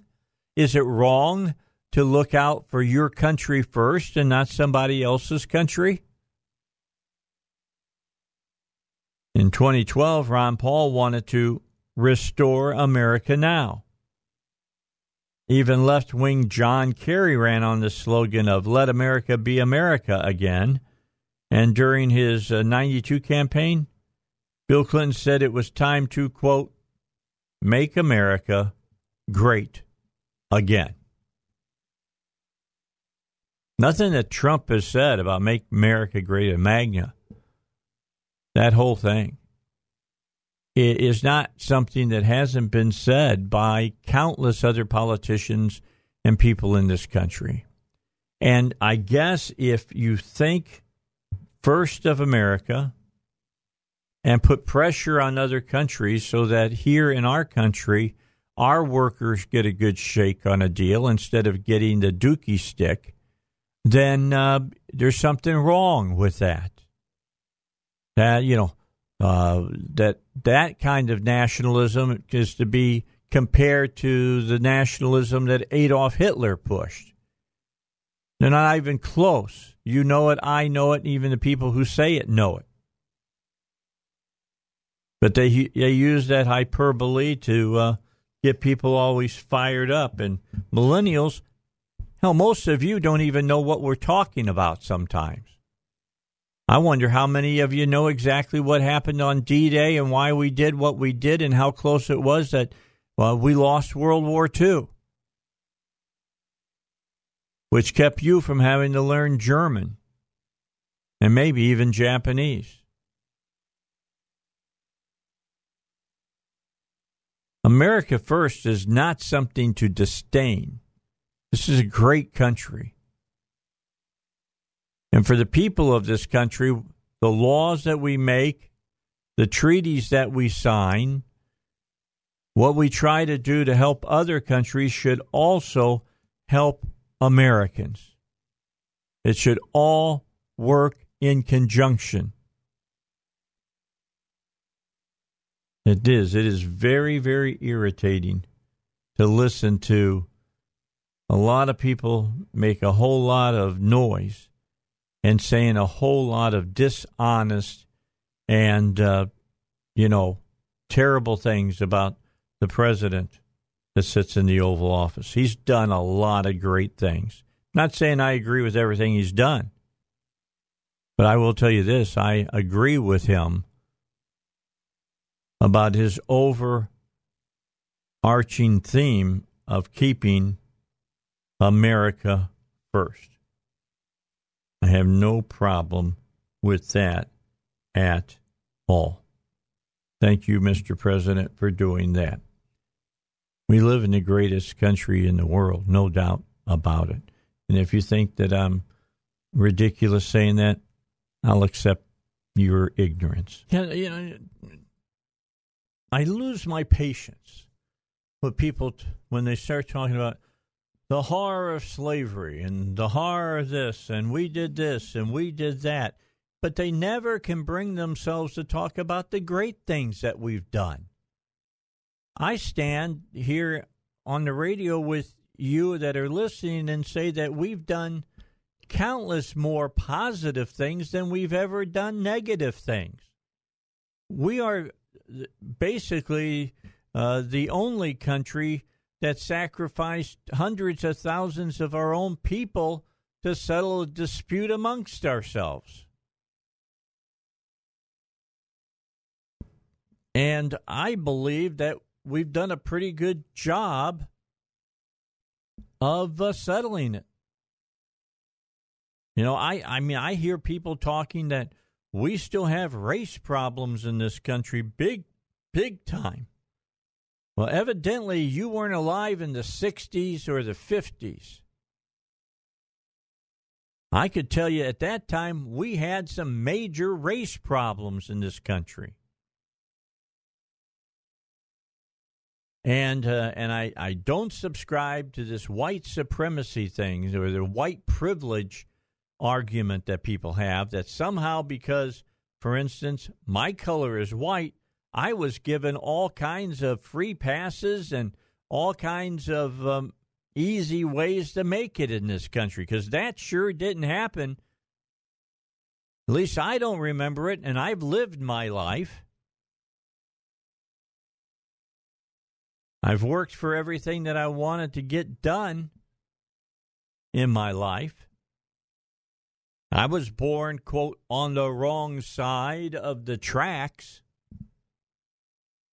which is a way of saying, I wasn't born with a silver spoon in my mouth. I've scratched and clawed to get to where I am. I feel like I live a good life. I've raised my kids, 8 of them. They're out there doing the best that they can now. Dad's not giving them any kind of super help. Give them a little help once in a while. But most of the people I know, what they've done is that they have worked as hard as they can, no matter what color they are, to get ahead, to get their small piece of the American dream. And didn't ask anybody to give them anything, didn't take anything from the government. In fact, gave a lot to the government in taxes. So it could be given to a lot of people who don't want to do crap so that they can eat without working. All right. Did you say Larry? Larry joins us here on the Dave Elswick Show. Larry, how are you?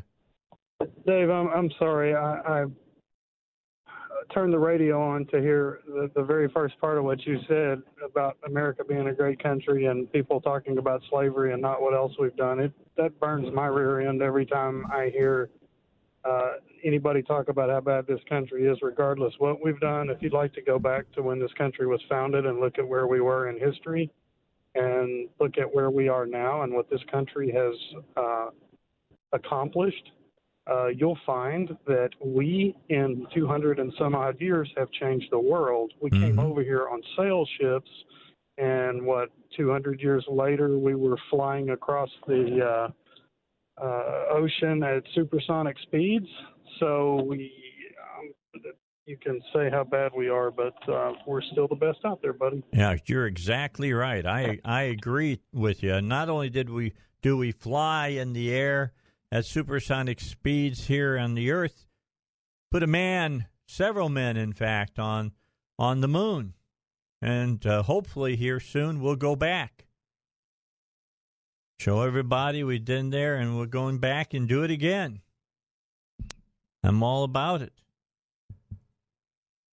And I believe it'll be this country that leads the way to another planet. I'm not talking about the moon. The moon's a moon. It's not a planet. I think it'll be this country leading the way to take us to Mars. I do believe that. I hope that I'm alive to see it. Something that I enjoy is space travel. I'm really amazed by space travel. I think that the way that we do it has to be done in a way that the government is not shouldering all of the lift on this. I think that we're seeing that with all these different groups that are out there here in our country that are pushing forward on the space program. What's his name? Monk doing, not Ed Monk, but Monk doing his thing. And when you look at what's going on with Bezos and all of that, these companies are making, good things to happen for us here in this country without it being, a government, research and development type of a situation. Let's go to Chris in Conway. Hey, Chris, how are you? Welcome to the Dave Elswick Show. Hey, I'm good. I live in Conway, and I have a bunch of people who go to Hendrix that I'm friends with. Oh, Lord. And yeah. One of my favorite comedians is Dave Chappelle, and yep. I think it was Killing 'Em Softly. One of his specials, he talked about talking to kids in the ghetto and like, how you gonna get out? And he's like, you do hard work, and then he starts screaming about you gotta sell drugs, you gotta get good at throwing a ball around, you gotta do something because you're stuck. Mm-hmm. And that's supposed to be the whole joke. But what people don't realize is that my great granddad was a dirt farmer, basically. My dad and granddad have talked about it. The great grandparents were sharecroppers, and they were broke. And then my granddad, 3 kids, they had a house and stuff, and that was it. They didn't have any extra money. And then my dad had it was growing wealth through the whole family tree. And then here I am in college, yada yada yada. I'm gonna be fine. It's sorry. They just say that 200 years, since Civil War and all that, it's oppression. That's the only way. But people don't work for it. They just say there's no way out, and they're kind of right. There is no way out for one person unless you win the lottery or unless you get incredibly lucky with something. No one wants to build for their kids. That's how you get out. You don't get yourself out of poverty. You build your kids up to get out, and then their kids are better off, and then all of a sudden you have, 100 years of compound interest and 401k or whatever, and now your kids are rich. Well, I don't disagree with that. I think that we can all, as individuals, do a lot to further ourselves along, and then it's incumbent upon each one of us to help and raise our families to want to grab the brass ring, so to speak, and move forward. Yeah, but there's just as much as I talk to my dad and books and listen to people talk about poverty and stuff in black communities, like that's the only way out is through your kids, honestly, because you can't. Compound interest is an amazing drug. So very awesome. Hey, Chris, thank you for your call. As Einstein said, it's the most powerful force in the universe. Hey, we'll come back. We'll talk some more about the greatness of the country we live in. I mean, just listening to Trump last hour giving that speech at Normandy yesterday should have made you proud about what America did. You understand, I hope you understand, if we had not entered into World War II, London and England and France and all the rest were lost. They were lost. They won because we came into that fray, and we brought our industrial might at the time and our people at the time, and we helped over. And I'm not saying that the British and the French and the Poles and all the rest didn't do something. They did. They fought as well. But you take America out of the equation, and a swastika still flies in Europe. All right, back. Let's finish up this hour here on the Dave Elswick Show. And I didn't want to make this into a show about America the Great, although we live in the greatest nation on earth. I really want you to remember that. And for you who think that our country should be defined by the negatives, I say that we should be defined by how we've raised ourselves over the negative and have done the positive and made the great country that we have today. I mean, seriously. Everybody that complains about slavery and wants to blame everybody for it, forget that a good portion of this country has fought and debated and done everything they can to bring equality to people. What we've done in this country. It drives me crazy to listen to some people talk the way they do about the country that I live in, and this whole thing about because I'm white, I got to start 50 yards in front of everybody else in a 100-yard dash. I guess I'm showing my age. I should be talking about how many meters the dash is. I'm still talking yards. But it's as if I was given a huge start, and that's not the case at all. Great things have happened for my family. I still today wish that my dad was alive. He died back in 1989. I'd love for him to be able to see the house that I live in, the pool that I have in the backyard, the above-ground pool that I have in my backyard, that I live on an acre of land, that it's a brick house, that my garage is as big as the house that I grew up in. I mean, seriously, I'd love for him to see that because that's how he raised me.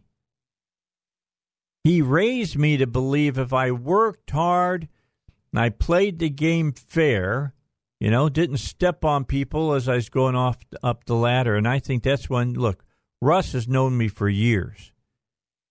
And I think Russ would agree. He's never seen me, anybody who's trying to climb a ladder of success has never seen me step on anybody's fingers or, punch them in the top of their head as they're climbing up. I've never, ever have done. I've helped people.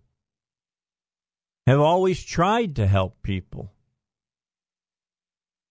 That's the way I was raised. That's what my faith tells me to do.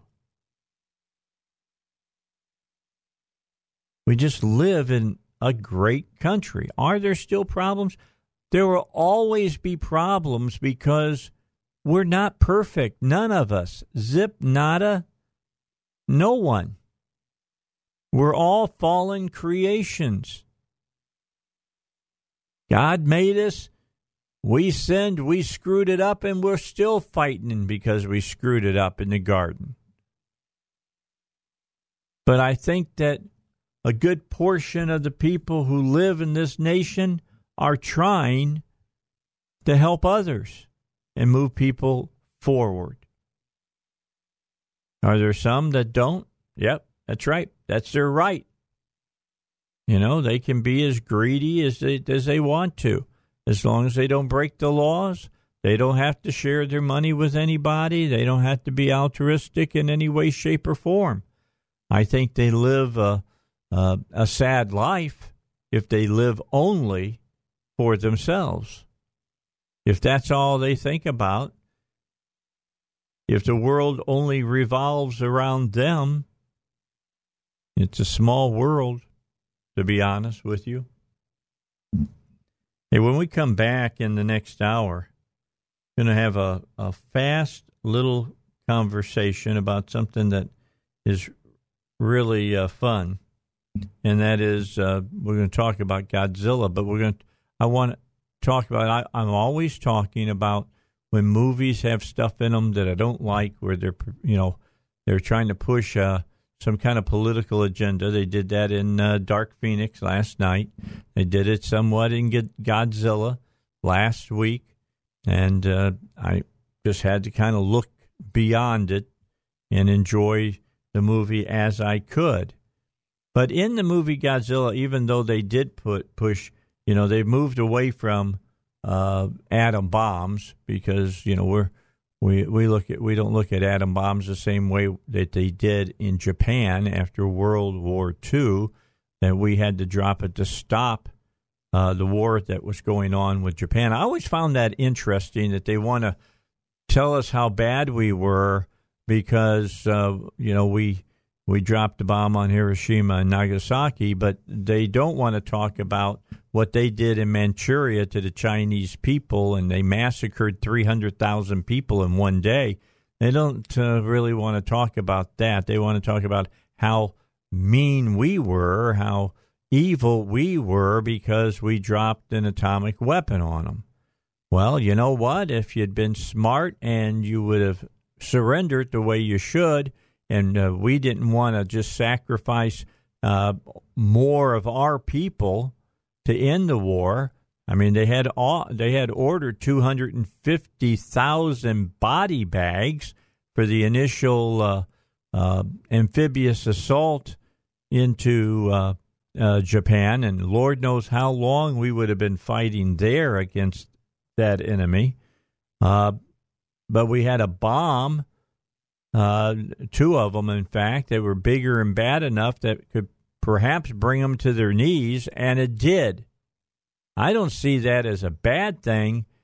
From my viewpoint, that's not a bad thing. That was a good thing. Not good in the aspect that we had to kill a whole bunch of people, but in the aspect that we saved a whole lot of people. A lot of people. So, yeah, that's where I'm at. When we come back, we're going to talk about Godzilla. We're going to talk about some Christian allegory that is in this movie, Godzilla. I thought it was kind of interesting to see them make those types of points during the movie. By the way, Cubs won today, 3-1, beat Cards at Wrigley. It's funny because last week we were at Busch, and of course the Cards won 3, and had a friend that said, Cubby's not doing so well. And I said, yeah, the bats were kind of quiet. But I'll welcome you to Wrigley next weekend. And the bats were awful quiet for the Cards today. They got their run in the top of the 9th inning on the solo home run today. All right, that wraps it up for this hour. We'll be back in the next hour, pick it up here on the Dave Elswick Show, and hope that you'll be back. It's going to be an interesting discussion, I believe, and I'll bring you some other information maybe about what's going on in the show business community and the movie community, and we can talk about that as well. But the news comes up here at the top of the hour. We'll get a couple 5 minutes of that. Catch up on what's happening. The president is back from his trip over to England and to Ireland and to Normandy, and is back in the country. It looks like the tariffs for Mexico are not going to happen. That's a good thing. But, of course, if you didn't hear, the Mexican government has cracked down on the people who are funding the caravans over through the Mexican country, through Central America. And they think that they have identified the people that are putting up all the money. They've been thinking about that for quite some time, but they really got serious and prioritized it as issue number 1 on Monday when the president said 5% tariffs. Got their attention and got them to get something done. All right, back with the Dave Elswick Show in just a moment. Stick around. We got an hour to go on a Friday. It's nice to know there's other people who agree with you. Mark is here, and we were talking about the X-Men series, and I told him, I said, look, if you spent your money, most people are going to say, well, that was all right. It was a good movie. But if you look at it from like an X-Men kind of lover of the comic and stuff. None of those movies have really been about appealing to the people who read the comics. But my suggestion for anybody who's thinking about going to see Dark Phoenix this weekend is go see Godzilla King of the Monsters instead. Because I know you didn't see it last week, and judging by the box office, so go see it this weekend. That's a much better movie. It's a good movie, though. I thought it was fantastic. I loved every minute. You loved it, did you? Oh, it was great. It was the 2014 Gareth Edwards movie. I mean, I don't hate that one, but it was definitely, he was making a Godzilla movie for critics and not for fans. Yeah, that's true. And this one, Michael Dougherty, he made a Godzilla movie for fans and not for critics. Yes, he did. So it's I can't wait for next year. Oh, Kong versus Godzilla? Yeah. Absolutely. That one's going to be great. It's not Dougherty directing that one, though. It's somebody else, I think. Oh, is it? I'm not sure. I have to look it up, but I'm sure it's going to be good. And what's great, though, is that the reactions coming out of Japan for King of the Monsters have been universally positive. Hideo Kojima, the creator of Metal Gear Solid and Silent Hill, just gushed over the movie. On Twitter, they're going crazy. They love the whole Godzilla and Mothra interaction in this movie. So it's America finally made a Godzilla movie that Japan enjoyed. Maybe that can encourage some of you that if Japan is okay with it, then what can we complain about? Has it opened in China? Oh, yeah, it's opened. How big is it in China? So that's the thing. Last I read is that it's doing equal box office numbers in every market. So there isn't one market that's dominating into the others. Well, so it's kind of interesting. That's the thing. It already made back its budget in the first opening weekend. So it's not a flop like people are saying. It's not a bomb. It's not a flop. It's and it's actually performing to projections. It's just not. It's not Avengers Endgame. And if nothing is Avengers... No movie for a long time is going to be Avengers Endgame. Remember, for the longest time, if something wasn't Avatar, then it was a flop. That's so right. If movies don't make this new yardstick, it's considered a flop when it's not true. This movie's making very respectable money. It's just the critics don't like it because it didn't have anything. Explain to me why, because I look at Box Office Mojo and some other sites to follow how much money... That tells you how much of a geek I am. I'm following to see how much money. But... people write that these movies are a flop, and they don't take into consideration international take. Exactly. Why? I mean, most of these movies, especially these blockbuster movies, they quite frankly aren't really made for Americans anymore. They're made for the Chinese market since that's such an emerging... Because it's so big of a market. India's next. Exactly. I mean, Legendary, the production company that made this movie, is actually... They got bought out by China, so they're a Chinese company now. Okay. So and that's why this movie had a Chinese actress in it who could barely speak English, and it was kind of funny. But so all these movies, if you ever see a movie that has a random Chinese actress in it, like Fan Bingbing or something, that person was put in there. Like the Meg. Yeah, exactly. Like, why is this person there? They're in there to appeal to the Chinese demographic because we don't know who they are, but they're a celebrity in China, so that's why they're in this movie. Even if you can tell they're reading their lines phonetically and don't know what they're saying. Yeah. You know, I really liked how they made sure they got even the smallest things into this movie. With the canon of Godzilla. It was, so I've seen every Godzilla movie a lot. And I was actually on Shane Stax's show a few months back just to talk about Godzilla. So, I mean, and this movie satisfied the heck out of me.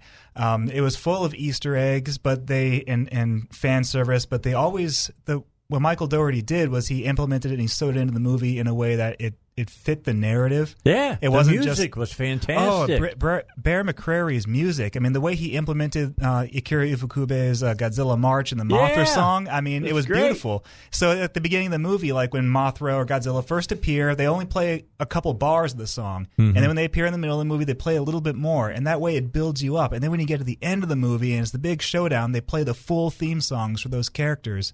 And it swells up and it feels so good in the movie. It was great. Yeah, best I can do is you get to the end and when Godzilla's going after Ghidra, and they start playing that the Godzilla big time music. I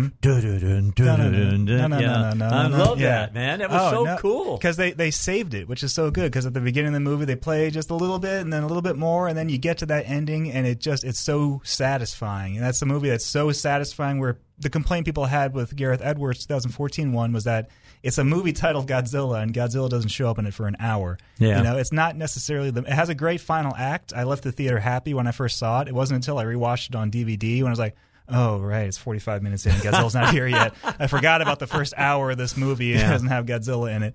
But this one is they found a way to have the human plot, but they have the human plot happening simultaneously with the monster plot. So it's always cutting back between human monster, so it's paced a lot better. And you're not sitting there looking at your watch like, where's the freaking monster? I got a great joke for you. I was asking Shane about this. He and I went to see the movie together, and it was like somebody watching WWE with Shane. He was actually cheering loudly. Oh, he's one of those movie goers. Yes, in the theater. It was really I saw great. it at IMAX on Chenal. Wow. Yeah, and I specifically did that because Godzilla is a movie you want to watch in IMAX, and I recommend it. The IMAX on Chenal has reopened for anybody who doesn't know because it doesn't always show up on movietheater.com. So I would recommend going to see it there. Okay. Yeah. It's well worth seeing there.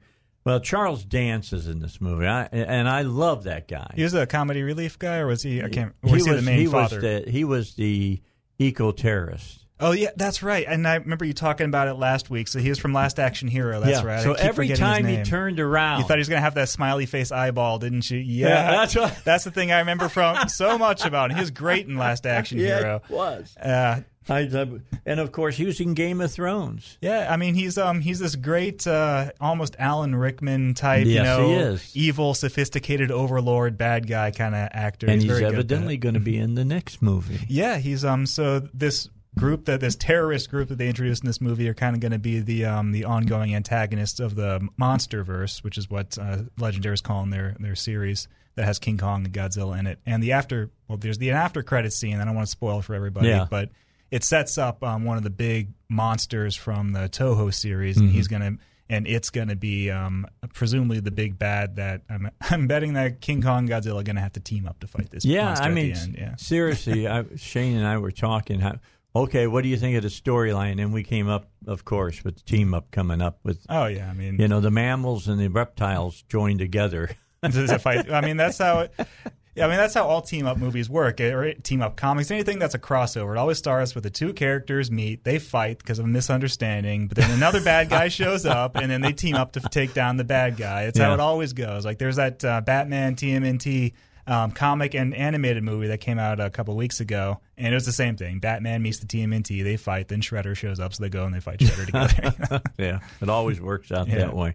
But did you catch all the Christian allegory in the movie when you saw it? It's one of those movies where you can, depending on your perspective, you can unpack it any way you want. It never beat you over the head really with any messages. Like, I heard people saying that it had a anti-global warming message, but I didn't get that at all from the movie. Here's what I got out of it.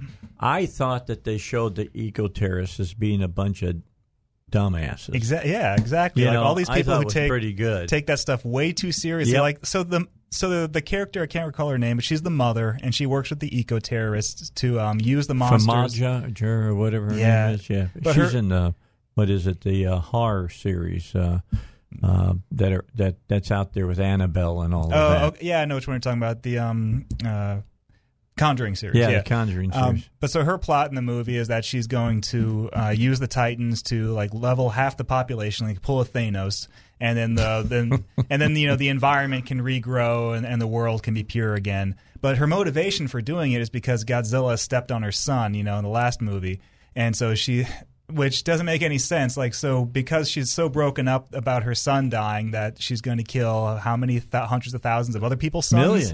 Millions of other people's sons. And that'll make things better. I mean, she's a very stupid person. Yes, and she has a very dumb motivation. She's being manipulated. But by she the main argues. guy. What you hear from the left all the time. Exactly. And it was the movie, great. I think that's why the critics didn't like it, because this movie doesn't push an agenda. It does not have. No, it does There's not. no woke moment in the movie. There's no point where everybody says Godzilla's bad, but you know who's worse? Donald Trump. They don't have any stupid moment like that every Hollywood movie has to have. It's just only concerned with being a good Godzilla movie, and that's why critics didn't like it, because its chief concern was being entertaining and not intellectual. And it was entertaining. Yeah, it was really entertaining. But I just thought, that how they used Mothra was a lot of allegory there. Oh, yeah. Godzilla had allegory. That shot, they used it in the trailer, but it's one of the many money shots in the movie of Ghidorah after he grows his head back and he's roaring into the sky, and you see, like, in the foreground that cross, because this is in Mexico, so, there's a church right there. But it's this beautiful shot, and Ghidorah is right essentially out of The Exorcist, by the way. Oh, yeah. And Ghidorah is basically like Monster Satan, because he's introduced as the same as he was in the old movies. He's a space alien who comes in and wrecks everything up. He's an outside influencer who is coming in and throwing off the balance and negatively influencing all the other monsters who would normally be peaceful into being, rampaging beasts. And Godzilla kind of has to man up and stop him, even though, it's almost an underdog story. Okay, so do you believe, do you think that the director had, Godzilla was... an allegory for Christ? Do you think that was he the Christ figure? He dies and he comes back, and he saves everybody. And he saves everyone. And he's named Godzilla. Yeah. I'm like I said, you could unpack it any way you want. If you think that sounds goofy, then you don't have to look at it that way. The movie doesn't beat you over the head with it, which is nice. Well, it just shows all kinds of different ways of looking at it. But I just thought it was interesting. As I'm sitting there watching, and I'm going, "It's pretty cool that you got something positive." Absolutely. For Christianity out of this movie. There are people who are saying that the movie was a criticism of illegal immigration, because Ghidorah is an alien who comes in from outside, and he messes the country up, and the only way to defeat him is to kill him or drive him away, and then everything's great again. So like, oh no, this is an anti-legal immigration story. So everyone has their own theory of what the movie's about. I think that's a reach. At least what I'm talking about is not a reach. No, that one I think was pretty deliberate. You had that scene with the cross on the church in front of Ghidorah. You have Godzilla dying and coming back from the dead. You got Mothra coming out of the clouds to resurrect heavenly and beautiful. Yeah, it's absolutely. There's a part where a giant two-horned pterodactyl thing comes out of a volcano. It's the most hellish imagery you can imagine. It's very much trying to hit those chords. but you don't have to look at it that way if you don't want to. I'm just telling you, I'm just waiting, and I have to, for next year, because I'm a huge Godzilla fan, and I remember at 10 years old going to see Godzilla versus King Kong at the really? theater. Wow. Yeah, where they bring. This won't happen in this movie, but in the old Toho one, they brought him in using helium balloons. Yeah, big balloons where they just drop him on Godzilla. Yeah, they do. I mean, it's that let them fight, attitude. We're like, you know what? If we can't stop Godzilla ourselves, let's just throw a monster at him. Yeah, that's what they did. And it's a lot of fun. Yeah, it's a fun Toho movie, and by that time, Godzilla was getting to be kind of a joke in a sense. The man in the rubber. Yeah, King Kong versus Godzilla, the original one, was the third movie with Godzilla in it, and by that one they were shifting away from Godzilla being, a goofy, the bad guy. This horrible allegory for the A-bomb, and towards him being a more marketable, mascot character. I got a kick out. There's a scene in the movie, if you go back and watch that 1963 movie that's so funny, is that King Kong and Godzilla are fighting, and Godzilla knocks King Kong off this, mountaintop, and he slides down the side, and he gets up and he's rubbing his butt. Yeah, that's so silly. I mean, it's silly as all get out. I love the part where Kong picks up a tree and just shoves it down Godzilla's throat. Yeah. I mean, I hope they do that in the next one, because I feel like that's the most iconic part of that fight. But I mean, no, King. So don't listen to the critics. They're just. It's not a movie made for critics, but it's also not a dumb movie. Like I said, you can watch that movie and you can interpret it in many different ways, and you can have an intellectual conversation about what the movie was trying to say and come up with different answers. I mean, I think that's a good movie. And Michael Dougherty, he's made mostly horror movies in the past, and I've really liked them. Trick or Treat and Krampus. Oh, Krampus is great. Oh, that's a fantastic movie. He made those. I mean, he makes great movies that have a sense of humor, that are actually very well structured and well edited. The editing in Trick or Treat is fantastic. It's an anthology horror movie that slices up the anthology segments and has them a Pulp Fiction kind of out of order, and you seed them together. It's actually really it's a non-linear. It's a really clever film. So yeah, Dougherty is kind of shooting. I think I've seen 3 of his movies now, and he's shooting 3 for 3 with me. Well, good.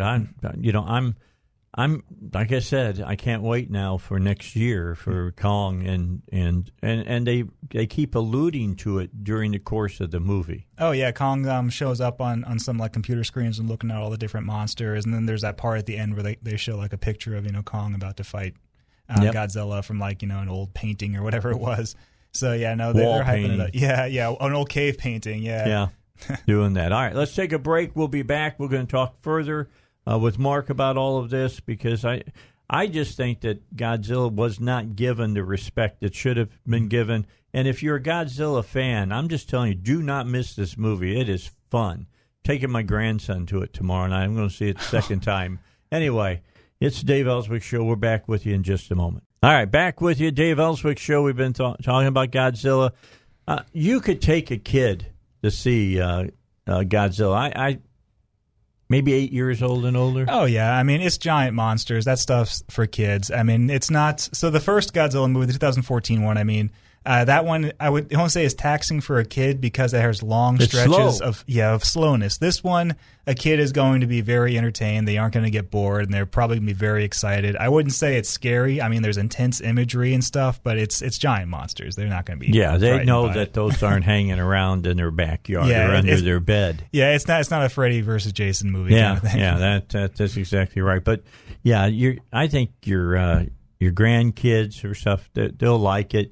And, the cool part, you'll like it. Exactly. That's the thing. You'll like it. You'll like it. Because a lot of us, that are probably older than 45 grew up on either Saturday night late TV or Sunday morning early TV watching Godzilla movies. Godzilla versus Megalon. I remember that was the one that I saw all the time. That one was on Mystery Science Theater 3000 back when I was a kid. They used to play all that stuff. I still think TV stations screw up by not doing their own local type shows like that. Shane and I we've been pushing it. We'd like to do a show like that. And look, I'm not Cassandra Peterson by any stretch of the imagination, but I think that we could show you some movies that you would actually think are so horrible, but they're funny. Yeah, I mean, so what you're talking about is the local public access spook show kind of thing. And I mean, so I was born in 85, so I was a kid in the early 90s, and I grew up in Northern Virginia, and our public access, late night horror show was Spooky Movie Television, hosted by Dr. Sarcophagi. And I know exactly the kind of thing you expect from that sort of show. Yeah, and they showed yeah. public domain, black and white horror movies like Night of the Living Dead and Cabinet of Dr. Caligari. Sure. But that was where I watched those things. It was on Saturday nights on Falls Church Public Broadcasting at like 10 o'clock at night. And I love those. And then, there's like Mystery Science Theater 3000, which is a nationally syndicated one. Svengoolie has been around Svengoolie, forever. Yep. He's been around, and Elvira. If you Elvira. if you lived in L.A. back then, I think that she was local to that. But yeah, she was. Those were always a lot of fun, but it's kind of a dead medium now. People don't really do it anymore. But I think that you could still resurrect it. And, and do that. But yeah, my favorite old Japanese movie is The Mysterians.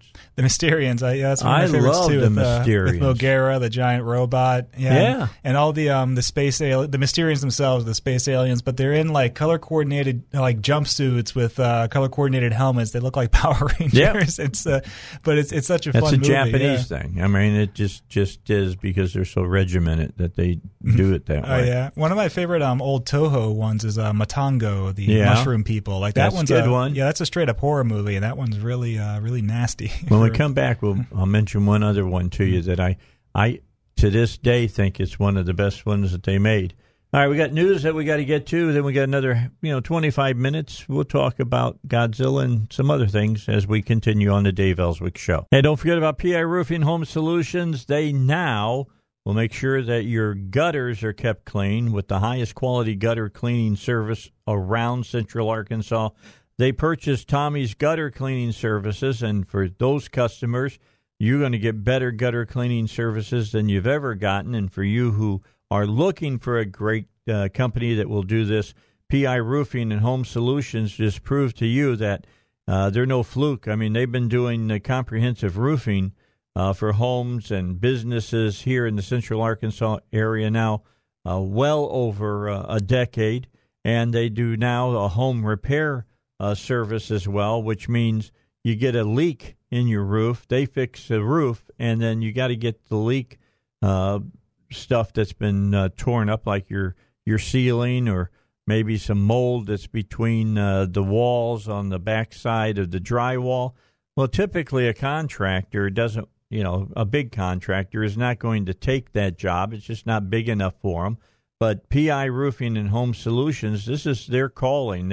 They work for the average schmo like you and me, and so they'll come out and do it without any problem and give you some perfect home repair expertise. You can learn more by going to their website. That's piroofing.com, piroofing.com. Mark is here with us. Pellegrini, right? Hey, what's up? Did I get it right? Pellegrini. Make sure I get it right. He is with us. I like Mark coming in and talking because he's like my professor of movies. He puts a lot of thought, like Tim Lim does. He puts a lot of thought into what is being thrown at you. And where Godzilla was so good in that they didn't come off overtly trying to give you some kind of storyline that they were pushing on you. Dark Phoenix does. I haven't seen Dark Phoenix, and I'll be honest, I don't want to see Dark Phoenix. Okay. It just, everything about it You'll looked like. bad. No, I'm going to be honest with you. You'll like the last 40 minutes of it when Magneto is doing battle and stuff. It's pretty good. That's usually the only good parts of most X-Men movies. Is when that's the only time the X-Men movies are like the comics. Is when the characters are doing their superhero, their superpowers. That's when it feels like a comic book. I think. Don't you think that Fassbender was better than Ian McKellen?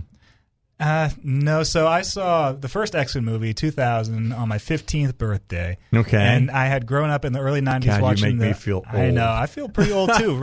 2000 doesn't feel like it was 19 years ago, but it was. But, no, I grew up in the early 90s watching, the early 90s X-Men cartoon on Fox and everything. Yeah. So I do have a certain affection for those early X-Men movies, those Bryan Singer ones with Ian McKellen and Patrick Stewart and all of them.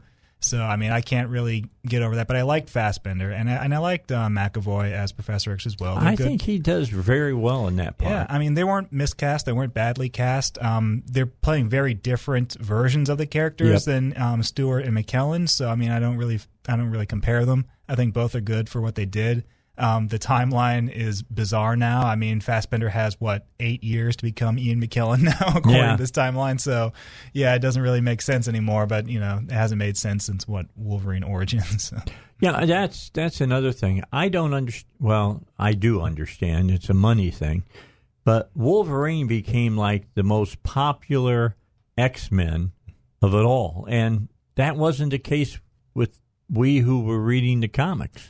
No, I mean, so it's funny because Wolverine was not an original X-Men, as most people know that. He wasn't. He didn't join the team until the Claremont and Byrne era of the late 1960s, early 1970s.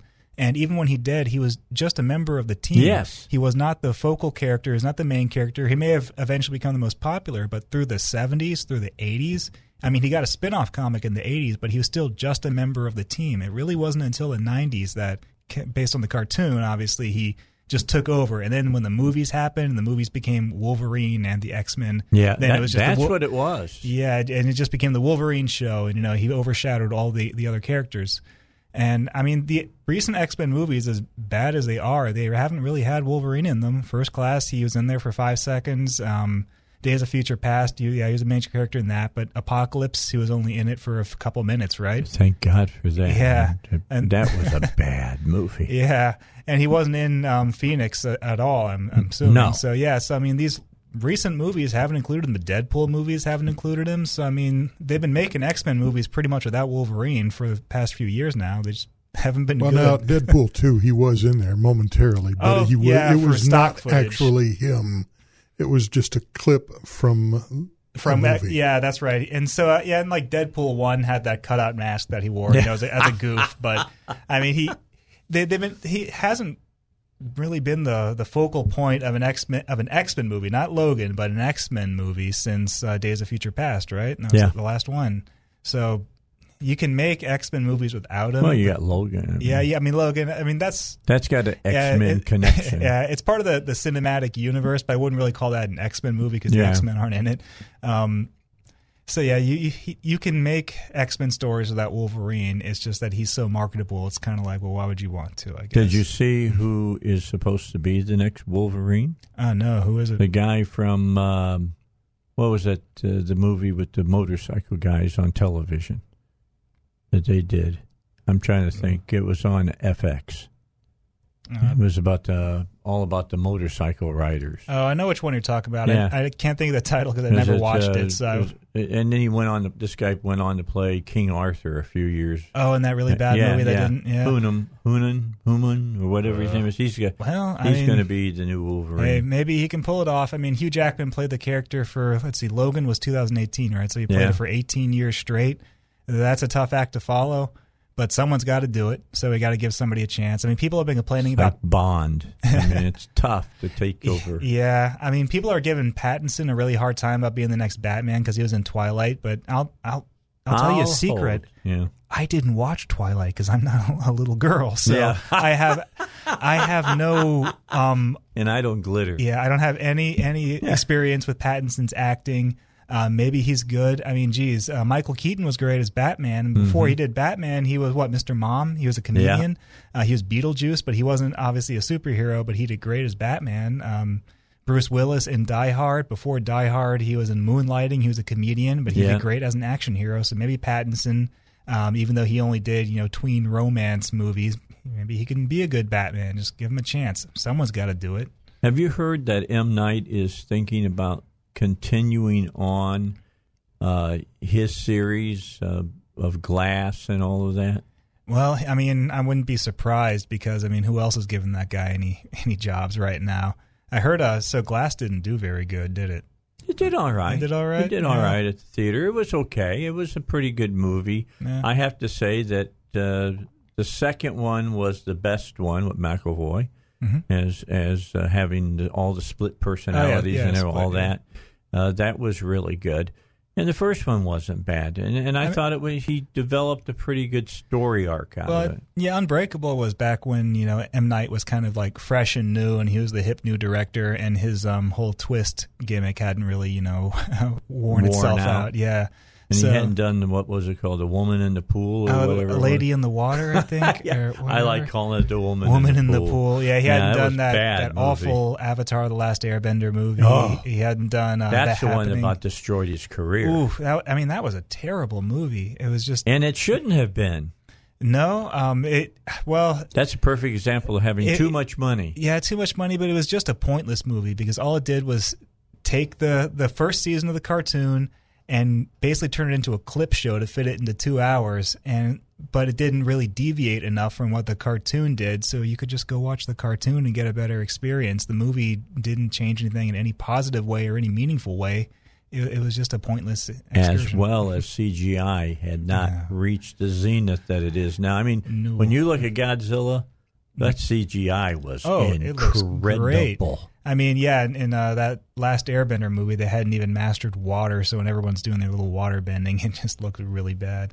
But, I mean, I don't need to tell anybody that movie's bad. It's kind of famous for being terrible. Okay, movie I meant to mention that we were talking about Toho, we were talking about Japanese cinema, and I'd mentioned the one with people from Saturn, the Mysterians. Was the H-Man. The H-Man's which was great, a takeoff on the Blob. Yeah, but I mean, we were just talking about it. The original Godzilla was a takeoff on the Beast from 20,000 Fathoms, and it was its own thing, and it was just as good. So that's one of the things Toho was really good at, was they would see what America was doing and like, okay, let's do that for 1/80th of the budget and make it good. What do you think it would have been like if they had gotten serious and went to Harry Harryhausen and said, we want to do this Godzilla in stop motion. And brought him over and did it in stop motion. Well, I mean, I think it would be interesting, but it would have lacked all the personality and everything that makes Godzilla, because obviously he'd be able to move like a realistic animal, at least in stop motion. He could work in ways that a person in a suit couldn't. There would be much less of him on screen because of the expense of doing that, and there probably would be less sequels too. So I don't think...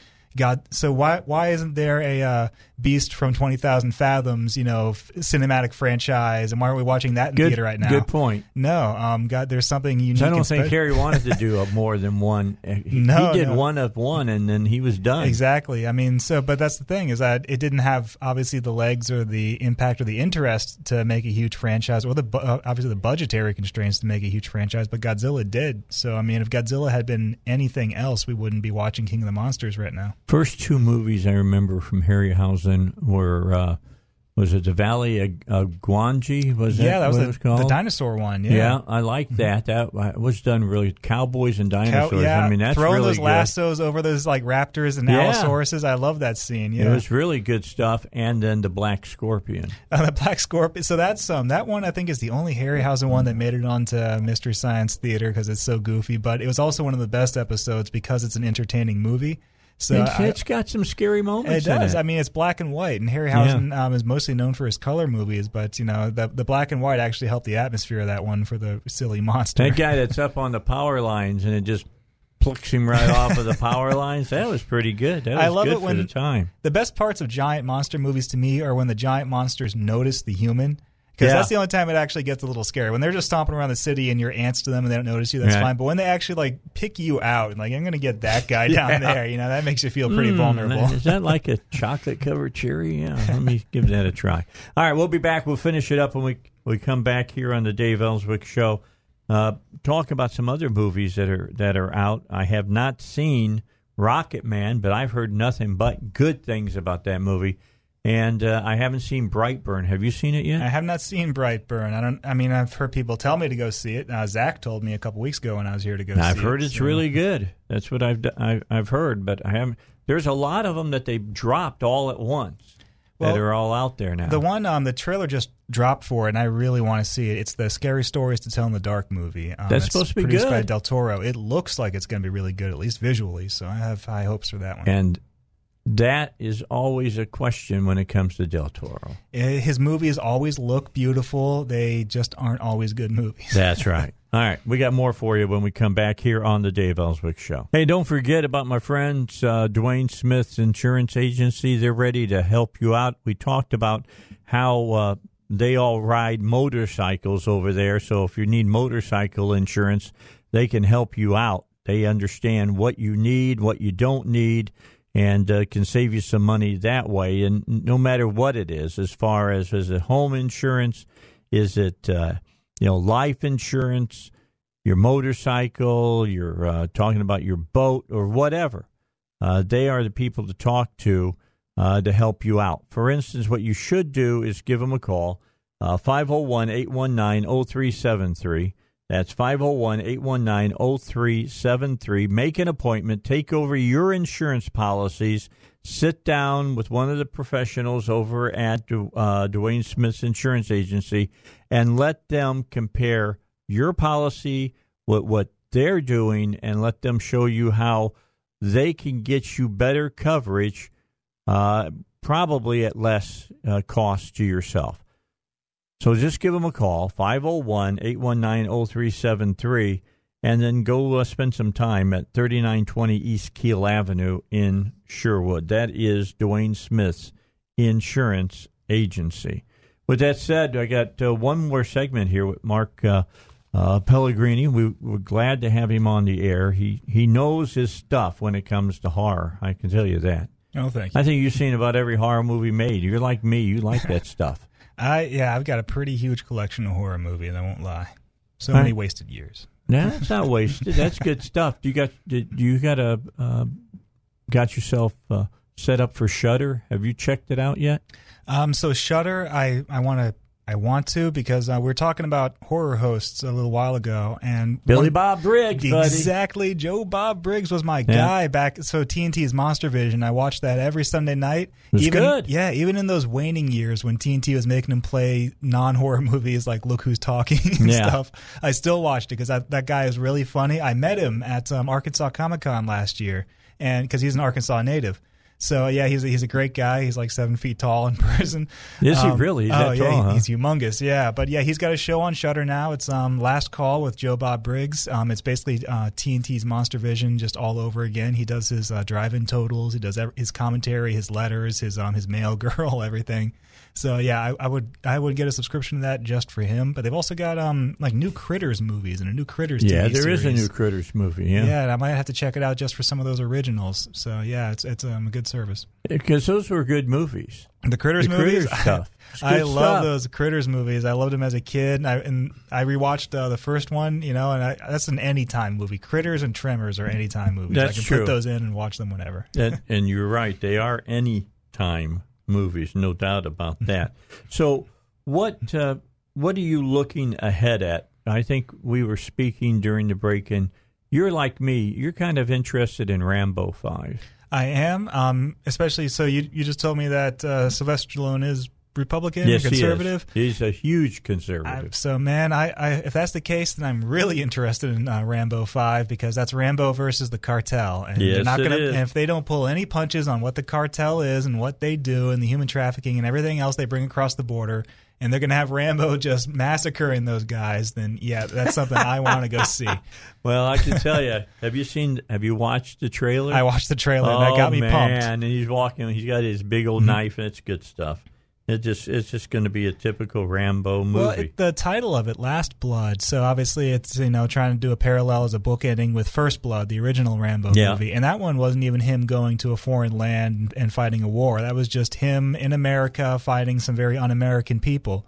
So this one is basically as a book ending chapter. I think just narratively, it sounds like it really fits. Where it's the last Rambo movie, and it's him in America fighting some very un-American people. Yeah, I just like how he says they think that they've brought the killing. They have no idea, and it's Stallone, delivering the lines, which are just he's just great. He's so many. I heard that he's going to do another.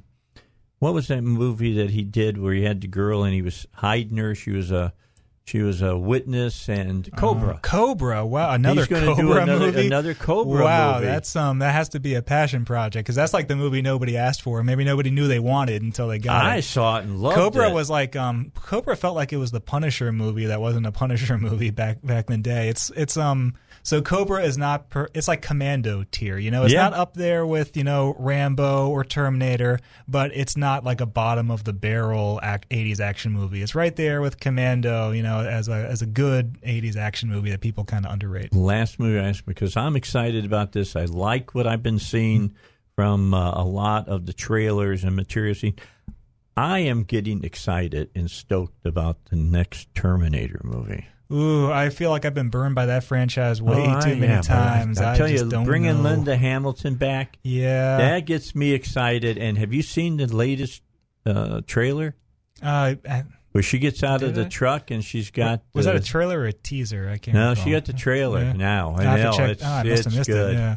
It looks good. We're talking about that. I mean, that's one thing I think Stallone deserves some credit for is that he brought back the Rocky movies, and they've been consistent. Rocky Balboa, Creed 1 and 2. He brought back the Rambo movies with Rambo 4 and this next one. They've been consistent. He's much better at it than, honestly, like Bruce Willis with those last couple Die Hard movies that have just been But Cameron awful. is bringing back Terminator. I know. Well, but Cameron also gave his personal seal of approval to Terminator Genesis, So, like, this guy can be paid off to approve anything. I mean, he's not above that. The guy who gave us all those artsy movies, all those Titanics and Avatar, he's not above getting paid off for that kind of stuff. Well, he's got a bunch of avatars in the can, evidently. He's had how many years to make those movies? Yeah, I agree. And he was married to Hamilton. Did she offer something to get him? I don't know. Anyway, I've got to take a break. We'll be back with you next week. Thanks so much for coming in, Mark. I appreciate always a great time. Real quickly, let me tell you, don't forget about what David Lucas has going on next week.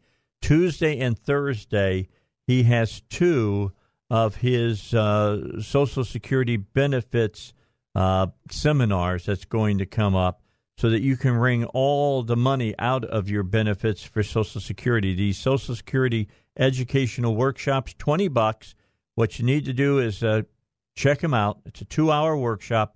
Make claiming your benefits simple and easy. And let me tell you, if he can do that, he's done a major thing. I just started my Social Security. It was not easy.